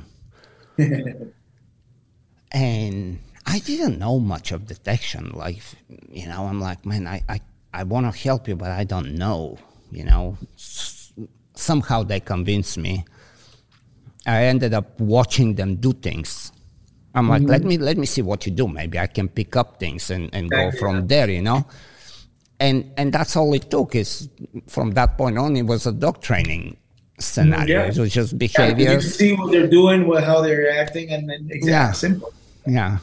I'm supposed to do a seminar over there to the couple police departments over there, because we're going to do a movie, and then they called me to do a seminar, and I was going to go while we were doing the movie.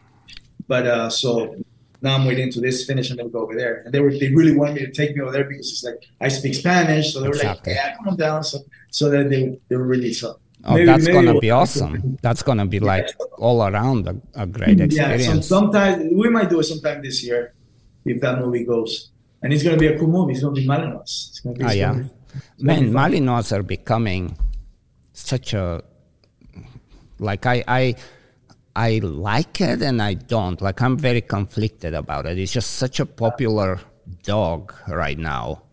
Yeah. I mean, every single dog trainer has a Malinois because it's almost like if you're a really good dog trainer and you don't have a Malinois, there is a question mark.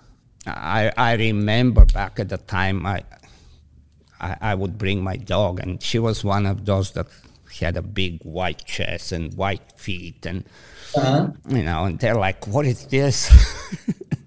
And then I say the name of the breed, and it became such a pain in the ass to explain what kind of dog I have and why do I have that dog and not the German Shepherd. To where we are at the point that even any action movie, they will search you for it. Yeah.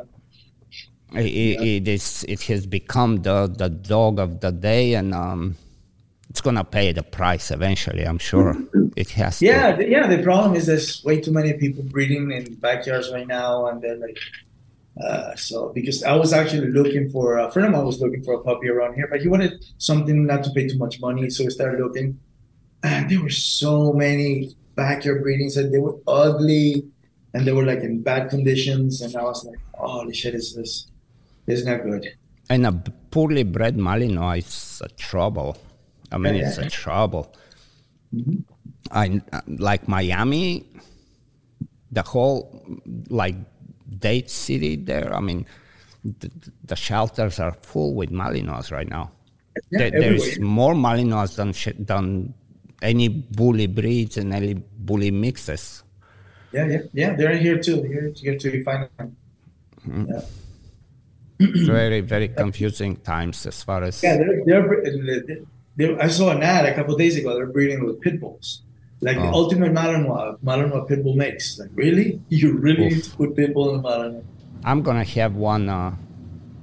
I'm gonna have one of those little. I had that Yorkie for 13 years, and ever since I haven't had a small dog. I'm thinking to get. We had one of those Doodle and Charles Spaniel, some designer little dog. Right. They sent it for problems. He had big. I mean, he would like puke the food and then guard it for you. Mm-hmm, yes. I mean, just really kind of had both sides, super cute, super affectionate, and then very aggressive. And he came for training, and he wasn't. I mean, he just needed some normal structure in life. It's like, dude, like, don't do that. Like, why are you doing this? Yeah. But I'm thinking to get a little dog again and have fun and do things. But I know I'm not gonna teach any dog to sneeze again. That was, and I don't know if that was just my little Yorkie that just got so obsessed with it. But I'm telling you, for years I felt so bad, and you don't reinforce it. I'm like, okay, I'm just gonna pretend it's not happening. It didn't matter to him.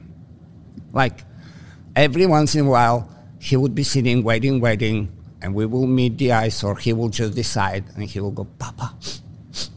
I'm like, dude, like, why are you doing this for forever? Yeah. That's what they say. Sometimes don't encourage a behavior if you don't want it. Right. Yeah. That was what a lesson for me. What a lesson. Now I have this one. Again, it came from Miami.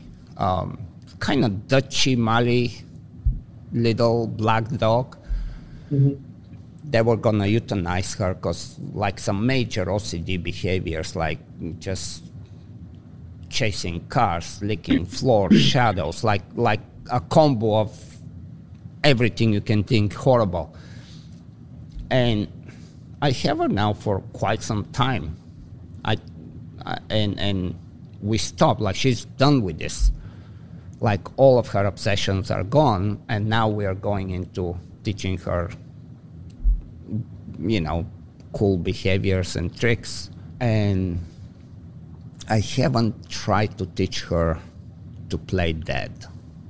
Mm-hmm. Because she is, and I think I'm going to do it because if either it's going to work I mean, it's gonna work one way or another, but she is so intense, like so crazy, like none of my Malinois come to the level of intensity she has. Really? Like she can play ball, and she plays ball like, I mean, it's off the roof crazy, but clear, like very clear. And I'm like, I'm going to teach her to play that. And then I'm like, man, I don't think I can teach her to play that, because she will play that and she'll be stiff, like like I wouldn't be able to do this to her, right? What do I do? Give me a tip here. Or I just go with it and see where she goes with it, or what? Yeah, that's easy. Play dead is just like a down position. No big deal. Actually, I like to teach play dead like with intensity. Actually, if a doctor has that like type of intensity, it's good, because like you can teach him to really play dead. So some dogs you say play. The end result, when like I did it with few other dogs, to where after they play dead, I kind of make them relax, to where they're really. I don't think she can go that far. Oh, but you don't need to. You just the play dead is the play just dead. The drop. Like Lucy, the doodle that I have, that I say play.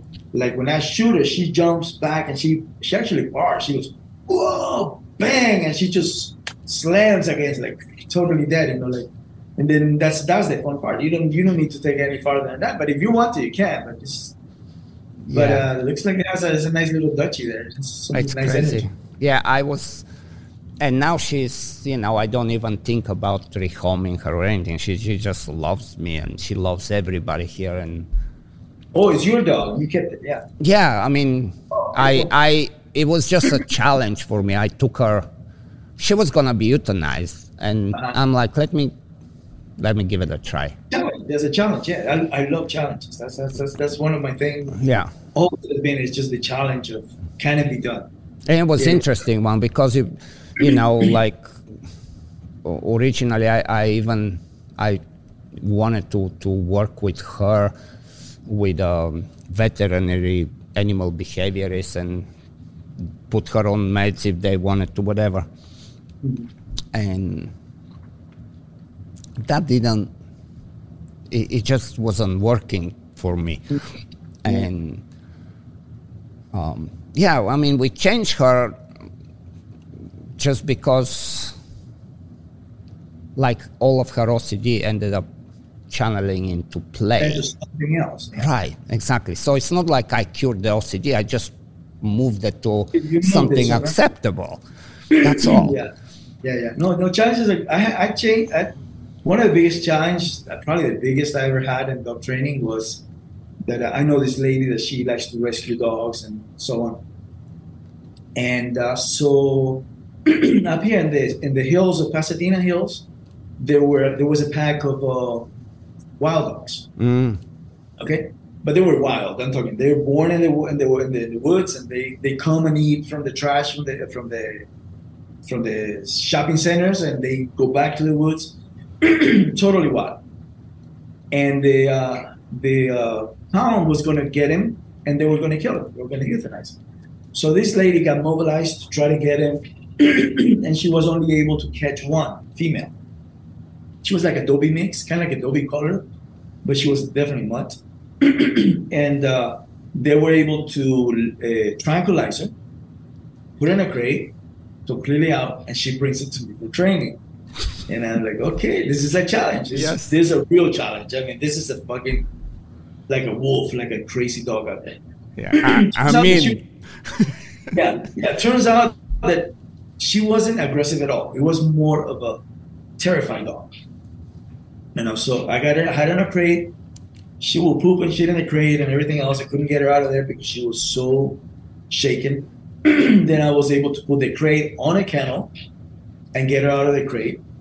So the dog is in the kennel, and I would just go and sit with her and just talk to her and just chill, ignore her.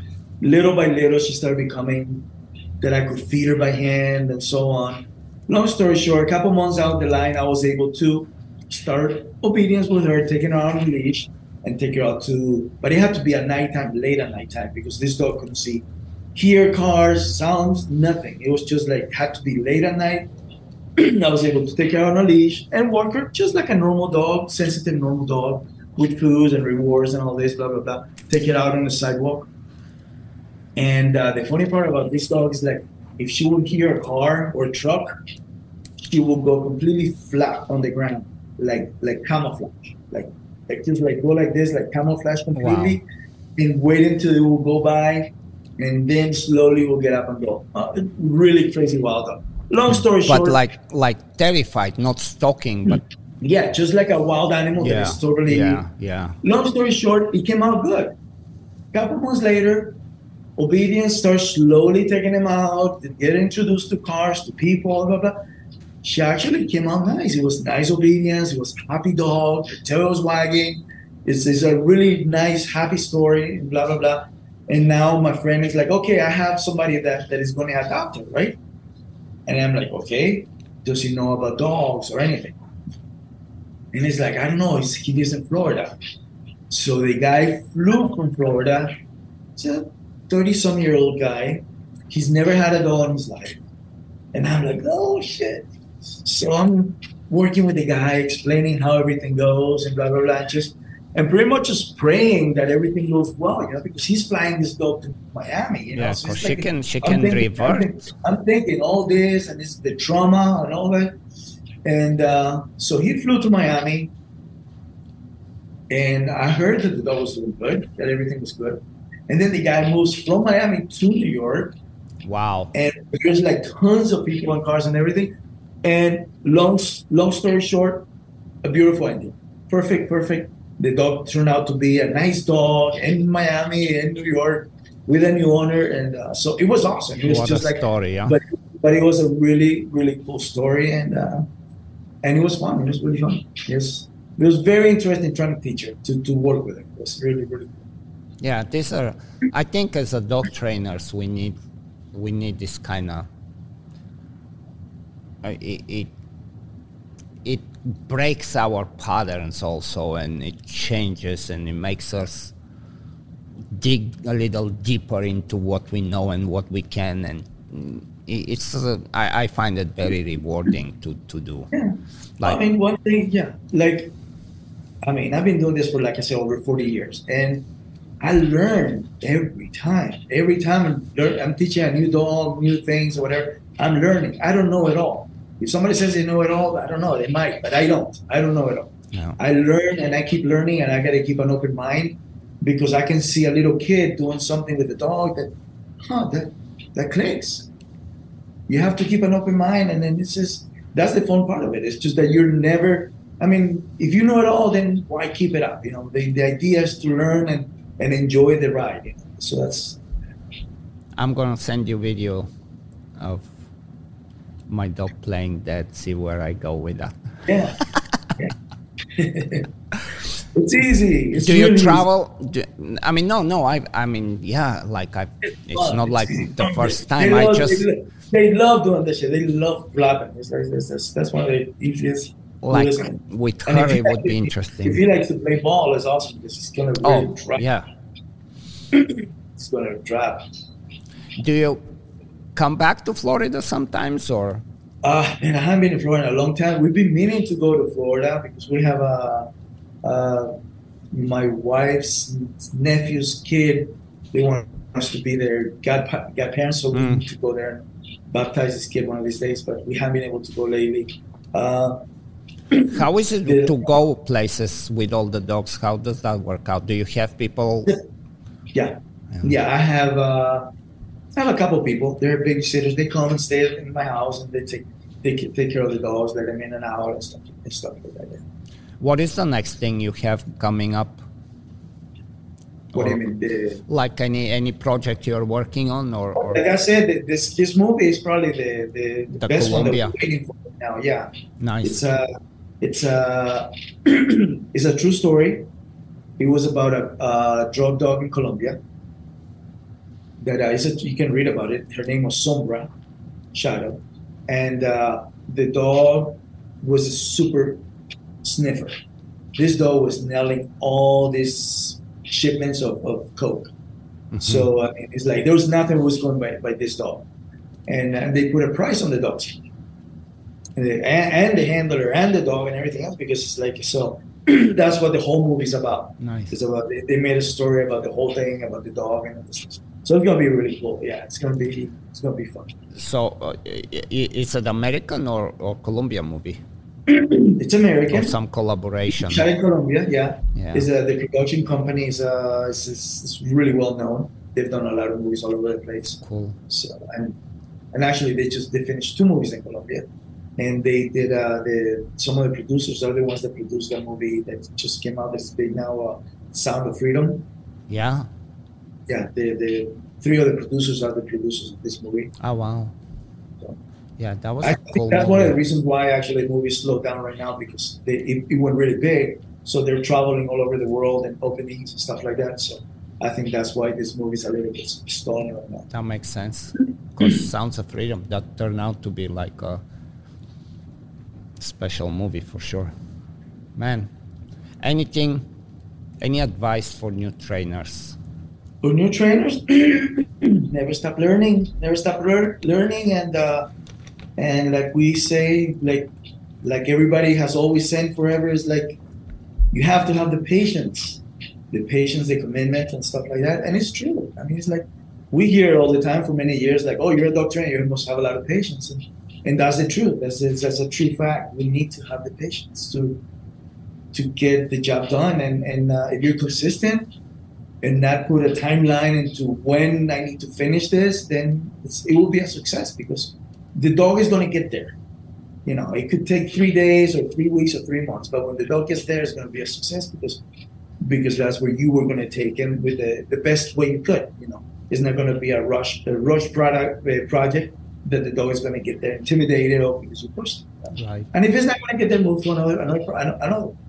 You know, sometimes it's better just to drop one because you're not getting there, whatever, and work on something else. And then when you come back to this, then the dog already has a foundation, and then you can go to the finish line with it. So. Yeah, that's a very, very good tip. Because, just as we talked earlier. And of course, always respect for the animals. You know, that's a must. But I guess that goes all together, anyways. And, the respect for animals, it's such a huge thing, and it becomes very confusing nowadays of the whole battle between the all positive and the balance, and like it's almost Well, I mean, everybody's going to do what they're going to do. You know, we're going to work at, in my opinion, the positive and the negative has to be as close as possible, because we need, like we were explaining, we need to create a clear understanding for the dog to get where we're teaching. All positive, maybe in the perfect world with the perfect dog, maybe might be possible. It might take you 6 years or a year, or whatever. It might be possible, but realistically, it's not something that you're going to be able to tackle if you have dogs with major issues like dog aggression, people aggression, and so on. So I think to put a realistic negative reinforcement on the dog then I think it's very, very important, you know. But right. Like I said, I've had people that tell me that they only want their dog to be trained positive, as a positive. Oh, that's very common. Yeah. Yeah. So but you know what? I'm not going to say no. I'm going to take money. If somebody else can do a totally positive reinforcement training on the dog is going to do it, I can do it too. But I'm going to be realistic, and I'm going to tell them this is going to be the limitations. Yeah. I can do it. I can lure the dog, and you can lure any dog to be happy and with food or whatever. But I tell them that's how you're going to keep doing it, and that's the only way that your dog is going to respond. If somebody comes to me and says that has an aggressive dog and they want me to train it only positive, I'm going to tell them you're out of your mind. It's not going to happen. Go find somebody else. But if it's just the basic stuff that they want to do positive, that's fine. I'll take your money. I'll train your dog. And I'll tell you what the expectations of this training is going to be at the end of the month. You know, so. Yeah, and sometimes what happens is actually very interesting, because then I think a lot of people are just so, in a good way, making sure that their dog is taken care of and it's not abused and it's not suppressed, like it's not afraid of each other, which is horrible dog training to even talk about. But after they get that assurance that you're going to take care of the dog and that you're going to do the right for the dog, then I find pretty soon they're like, well, what else can we do? Can we speed it up? Or can we make it better? Or can we... And I find that the owners themselves, once they feel comfortable, they're like, okay, let's advance. Because now they know. Yeah, now they know. Before they didn't know. Before they heard crap. So they were brain washed by hearing stuff. So that's what they thought it was. And but then when they understand, like, no, that's not how it really goes. Then they're more open-minded and they can get a better result with their dogs. So. Omar, where do they find you? Anybody that wants to? I'm in LA. Omar, trainingwithomar.com is my website. Trainingwithomar.com. We're gonna put it on the comments also. Yeah, and then my Facebook and Instagram, Omar Muller, both of them. Actually, on the new Facebook page is Omar Monkey. Ah, yeah. Omar Monkey. That's the one that I did. I'll tell you a quick story about this shit. Stupid fucks. I never monetized Facebook or Instagram. I was like, okay, whatever. I know a lot of people are making money and so on. So maybe you can help me with this. So I went to Facebook, and they say to monetize Facebook, you need to have a business page and this and that, 10,000 subscribers, so many hours, and so on, right? So I said, let me give it a shot. So I started in the beginning of the year in December. Mm-hmm. So I said, start pumping videos, reels, because they do ads on reels. So start putting ads on reels, right? Boom, boom. I hit I was like, fuck, because I thought that I could use the followers from the other page, but you can't. It has to be a new one. So I was like, start all over again. So anyways, long story short, I started hitting it hard. Put some videos like every other day. Boom, boom, boom, boom, boom, boom. Right away, went from 10,000 to 20,000 to 50,000 to 100,000 followers and so on. Started making anywhere from $500 to $7,500 a month, like that, right? Yeah. So, and then I get demonetized. Zero, bang, killed it. And I'm like, what the fuck happened here? I was flagged by assholes that figure that training a dog is not natural and this and that and blah blah blah. So long story short, right now, with the amount of followers that I have, that I got demonetized about 3-4 months ago. With the amount of followers and views that I have like 100 million views in the past couple of months. I could be making anywhere from $30,000 to $40,000 a month with the reels. Yeah, and totally got demonetized. I went through all the support and talked to people, wrote all kinds of things. I cannot sue Facebook. There's all kinds of things that I went through to try to figure this shit out, and it couldn't happen. It's dead.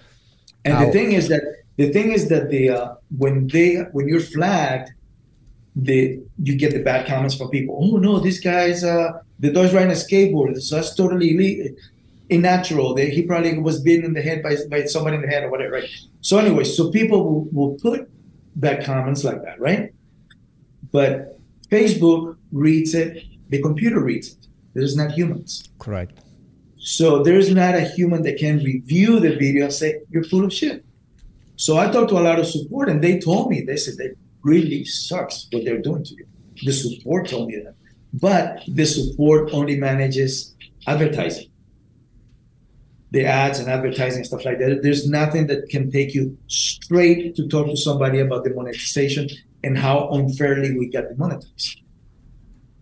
Yeah. So that's the end of it. So if somebody out there knows, let me know. Yeah. I even talked to lawyers. And it's impossible to sue them. Like when you look at a dog doing things, you know if the dog likes doing that or it doesn't. Mm-hmm. But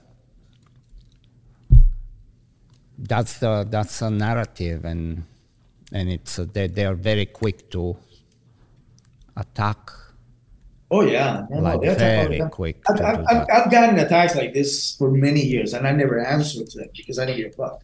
I mean, it's like people tell me like the dog has been forced to sit pretty for 10 seconds. Like it's not natural. It's gonna break the dog's spinal cord, or I mean, name it. And they Right. said it, and I read it, but I never answered to them because it's like, why am I gonna start a fight with somebody that's so freaking ignorant? You know. But when it came to the monetization, it bugged me up big time because it's like they called me out. So it's like, okay, I'm gonna keep doing the freaking videos, and I don't make money. I don't care. But I'll do the videos. Fuck it. It's a very You know? different way how it's, but there is no knowledge and education, and a lot of those people, they think they're doing the right thing. Oh yeah. They think they're saving dogs' lives like that. Yeah. It's like PETA. It's the same crap. Yeah. PETA kills more dogs than anybody else in the world, and they act like they're saving dogs. They're not saving dogs. They're making tons of money. I tell you stories like again, that takes me way back in my childhood living in Bulgaria. And the gypsies, they used to have the bears, the dancing bears, I mean, they would have the ring on the nose, and they would put like a hot metal plate, and they will be playing some instrument, and it looks like the bear is dancing. Exactly, yeah. Now, that you cannot compare to a dog wanting to have fun. Like, you just cannot compare it. But that's what it's turning into. That's just the world out there. That's how it is. I mean, there's a lot of abuse in dog training. There's a lot of in tricks. I've seen a lot of Chinese dogs doing some crazy stuff but they don't care. If they have to put tags on the dog's paws for the dogs to walk to be on their hind legs and stuff like that, they'll do it. They don't care. But that doesn't mean that everybody's that way, So yeah, and really, like, ultimately you can see, just as you say, like they actually, the dogs feel like they are part of the family and have a purpose, and they're like doing things with you, and it's as cool as it can be. Mm-hmm. And looking at from a totally different lens, trying to find so much negativity about it. It's this is the problem where we are today, and hopefully we change something, because we're not gonna have dogs if we don't. Like, you're just gonna end up being to where. Oh yeah, it's bad out there. It's pretty bad. I mean, it's just like the animal rights, like against dogs, like to do anything, even for studio work, they're big into it. Right. It's like in studio work, if anything that they see, now people are recording and they're fixing stuff, they're editing stuff to make it look bad and so on. So it's like it's pretty ugly, but then again, it's a huge world and we got to live with it, and we got to do our part, try to fix some, and that's about it. Like, if somebody spends half a day watching you train, it will change their mind. It will absolutely change their mind. But that's not what people do today. Yeah. We're scrolling, flipping, and getting angry. Like I say, when I get these comments, it's like I could answer back to the comment and say, no, it's not that way. We do it this way. But can you imagine? It's like they'll fight back, and then somebody else will fight back, and it's just like it goes crazy. So it's like, let's just let them think what they can. What can we do?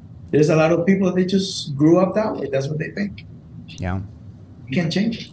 That's a bad way to leave the podcast to it. Give me some cool story. Cool stories.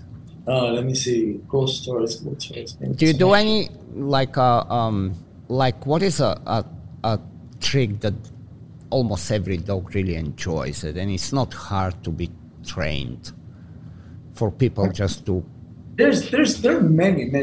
Right. But like I was telling you, something that I like teaching my dogs is spinning, going left and going right, because they it's like a dancing thing that they just love doing. And so it's just like you tell them go spin to the left, spin to the right, or just turn around in circles. And this is they love it. All my dogs love it. They Yeah. jumping, bouncing up and down. Those are behaviors that are motivation behaviors, like jumping up and down, speaking, turning up. The retrieving. I love the retrieving because I teach my dogs to catch anything or anything. I don't care what size or how small or how big or if it's metal or if it's wood or whatever. They're always having fun with it because it's just how it is, and then you can use it in so many things. It's not even funny. Man, I'm so glad we finally got to talk about this stuff. I know, man. We haven't talked in a long time. I can't remember last time I saw you. Yeah. It's probably when you were in California, like 20 years ago. Probably. Who knows? I know, you know what, like, I don't know, was a couple of years ago. I don't even know how it came. You showed me, I don't know, was it Monkey? There was a bottle. And There was a what? A bottle. Like a bottle, and he was putting the stick. I can't remember what it was, but it almost looked like it was like a cognitive, like the dog actually intelligently was doing something human-like, you know. And it was a totally changed behavior. You broke it down for me on the messages afterwards.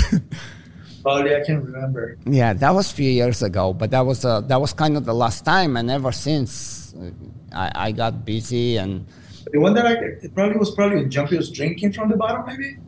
I don't even know if I can find it. It looks so cool. There's a lot. I like the one the dog picking up the shit. That's pretty cool. Have you seen that one? Yeah. Oh, you have endless, like you have just endless videos of dogs doing things, and but that's my point. Like you cannot make a dog. Like you can make it, but you can see if the dog enjoys or the dog does not. You can you don't need to be a dog trainer to see if the dog wants to do or the dog is made to do it. Yeah, any of the videos or the behaviors that I'm doing with my dogs is like I need to be the one who I don't need people to tell me that the dog is not having fun. I know that the dog is not having fun. So if I see that the dog is not enjoying it for whatever, like I said, I move to something else. Right. Or I try to figure out a way to motivate him that it's okay to enjoy that what I'm teaching and it's fine and it's fun. So. Well, you're for sure huge inspiration for a lot of people watching, and ultimately, I think it's a very, very good contribution to inspire people to do things with their dogs. Dogs want to do things, you know. There is no one dog that's happy just sitting on the couch and walking around the block in the morning and in the evening. That's just not. There's no meaning in their lives like that, you know. And I know a lot of people look up to you, so it's a very cool thing what you're doing, and we keep watching you. That's all I'm saying. So keep it up. Keep it going, and then for everybody out there, keep trying, keep going, keep training, and enjoying doing it. That's the main thing. That's just. Cool, man. There's no reason why to rush it. There's no reason why to think that you cannot do it. That's probably one of the biggest advice that I can give, because I get that a lot. A lot of people tell me, "There's no way I can do that. Only you can do it." Bullshit. You can do it. Yeah. Anybody can do it. It's just a matter of focusing and doing it the right way. And sometimes you need help, but you offer help. You offer advice. And you start with little things, just like, you know, a kid that you're gonna teach skiing. You don't put them on the black slope, you know. You little increments of challenges. It all has the beginning, the middle, and the end. Everything. Right. You rush to the end, Maybe you're not going to do it. Maybe you were right from the beginning. But if you have the patience and the ideas and learn how to do it, it's doable. It's all doable. And most of all, what is most important is to have the right dog, to teach the right dog to have the right attitude and have the right bonding and communication with the dog. And then it's all possible. If you don't, because there are some people that they really don't have communication with the dog and they want to accomplish certain things, and the dog is in la la land or not paying attention because they're not connected. You have to connect before you can do. That's what I'm saying. That's where the pet tricks actually force you to challenge yourself how to interact in a very cool way with your dog. And they understand almost like humans. It's really incredible what they can do. So, I mean, I get surprised all the time. I've been doing it for many years, and sometimes it just surprised me how fast they catch on to new stuff that like for example, the batting. Let me give you an example. You see Monkey hitting the bat with the ball. Yep. 5 minutes. Wow. That's all it took. Because he had separate behaviors already, right? Yeah, but he has the bat and he wants the ball. Okay, so I started messing with the ball with a little string, and he wants to drop the bat to get the ball. And I said, no, you don't drop the bat. He knows that he has to have it, so he's getting upset and he's getting frustrated, and he starts shaking his head. And that's what I want. So when he starts shaking his head, I reward him. He's like, yeah, that's what I want. No toys, no food or nothing. It's just the ball with the string that I have here. And I kept throwing it at him and messing with him. And then he's like, Paul, he hits it, and yeah, that's what I want. And then he do it again and again and again. And it's just. And the next thing you know is like, let's go. 5 minutes, he was hitting every good ball. Wow. That's all he did. Wow. 5 minutes. He was like, and it's like, wow, that's awesome. And then you take it to a next level. Then you start doing it from the distance, stay on your place, and then you take it to a next level where you can do it much better. So, but the initial understanding, really like that. So, if you don't try, you don't know. That's how it goes. So next time I'm coming, you're not going to come to Florida, obviously, but when I get to California, I'm going to check with you and stop by. Check with me, we'll go have dinner or something. It's time to do that. It's time. Yeah, it's time. I might go to Florida. Oh, if I go, I'll let you. But you're in northern Florida, right? Yeah, I'm near Tampa. Okay. I got family in Tampa, actually. Yeah. Ah, yeah? Well, I mean, anytime, but I have a feeling that it's going to be me coming to LA. That's good. Come on down. Cool, my man.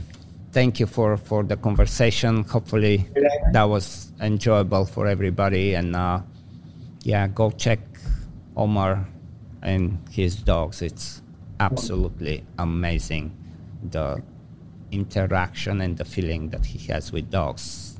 It's a must-see. So thank you, my friend. Sayonara. Talk to you later, and keep training. Okay. Yes, we go back to training. That's what we do. That's what we do. Okay. Take care, man.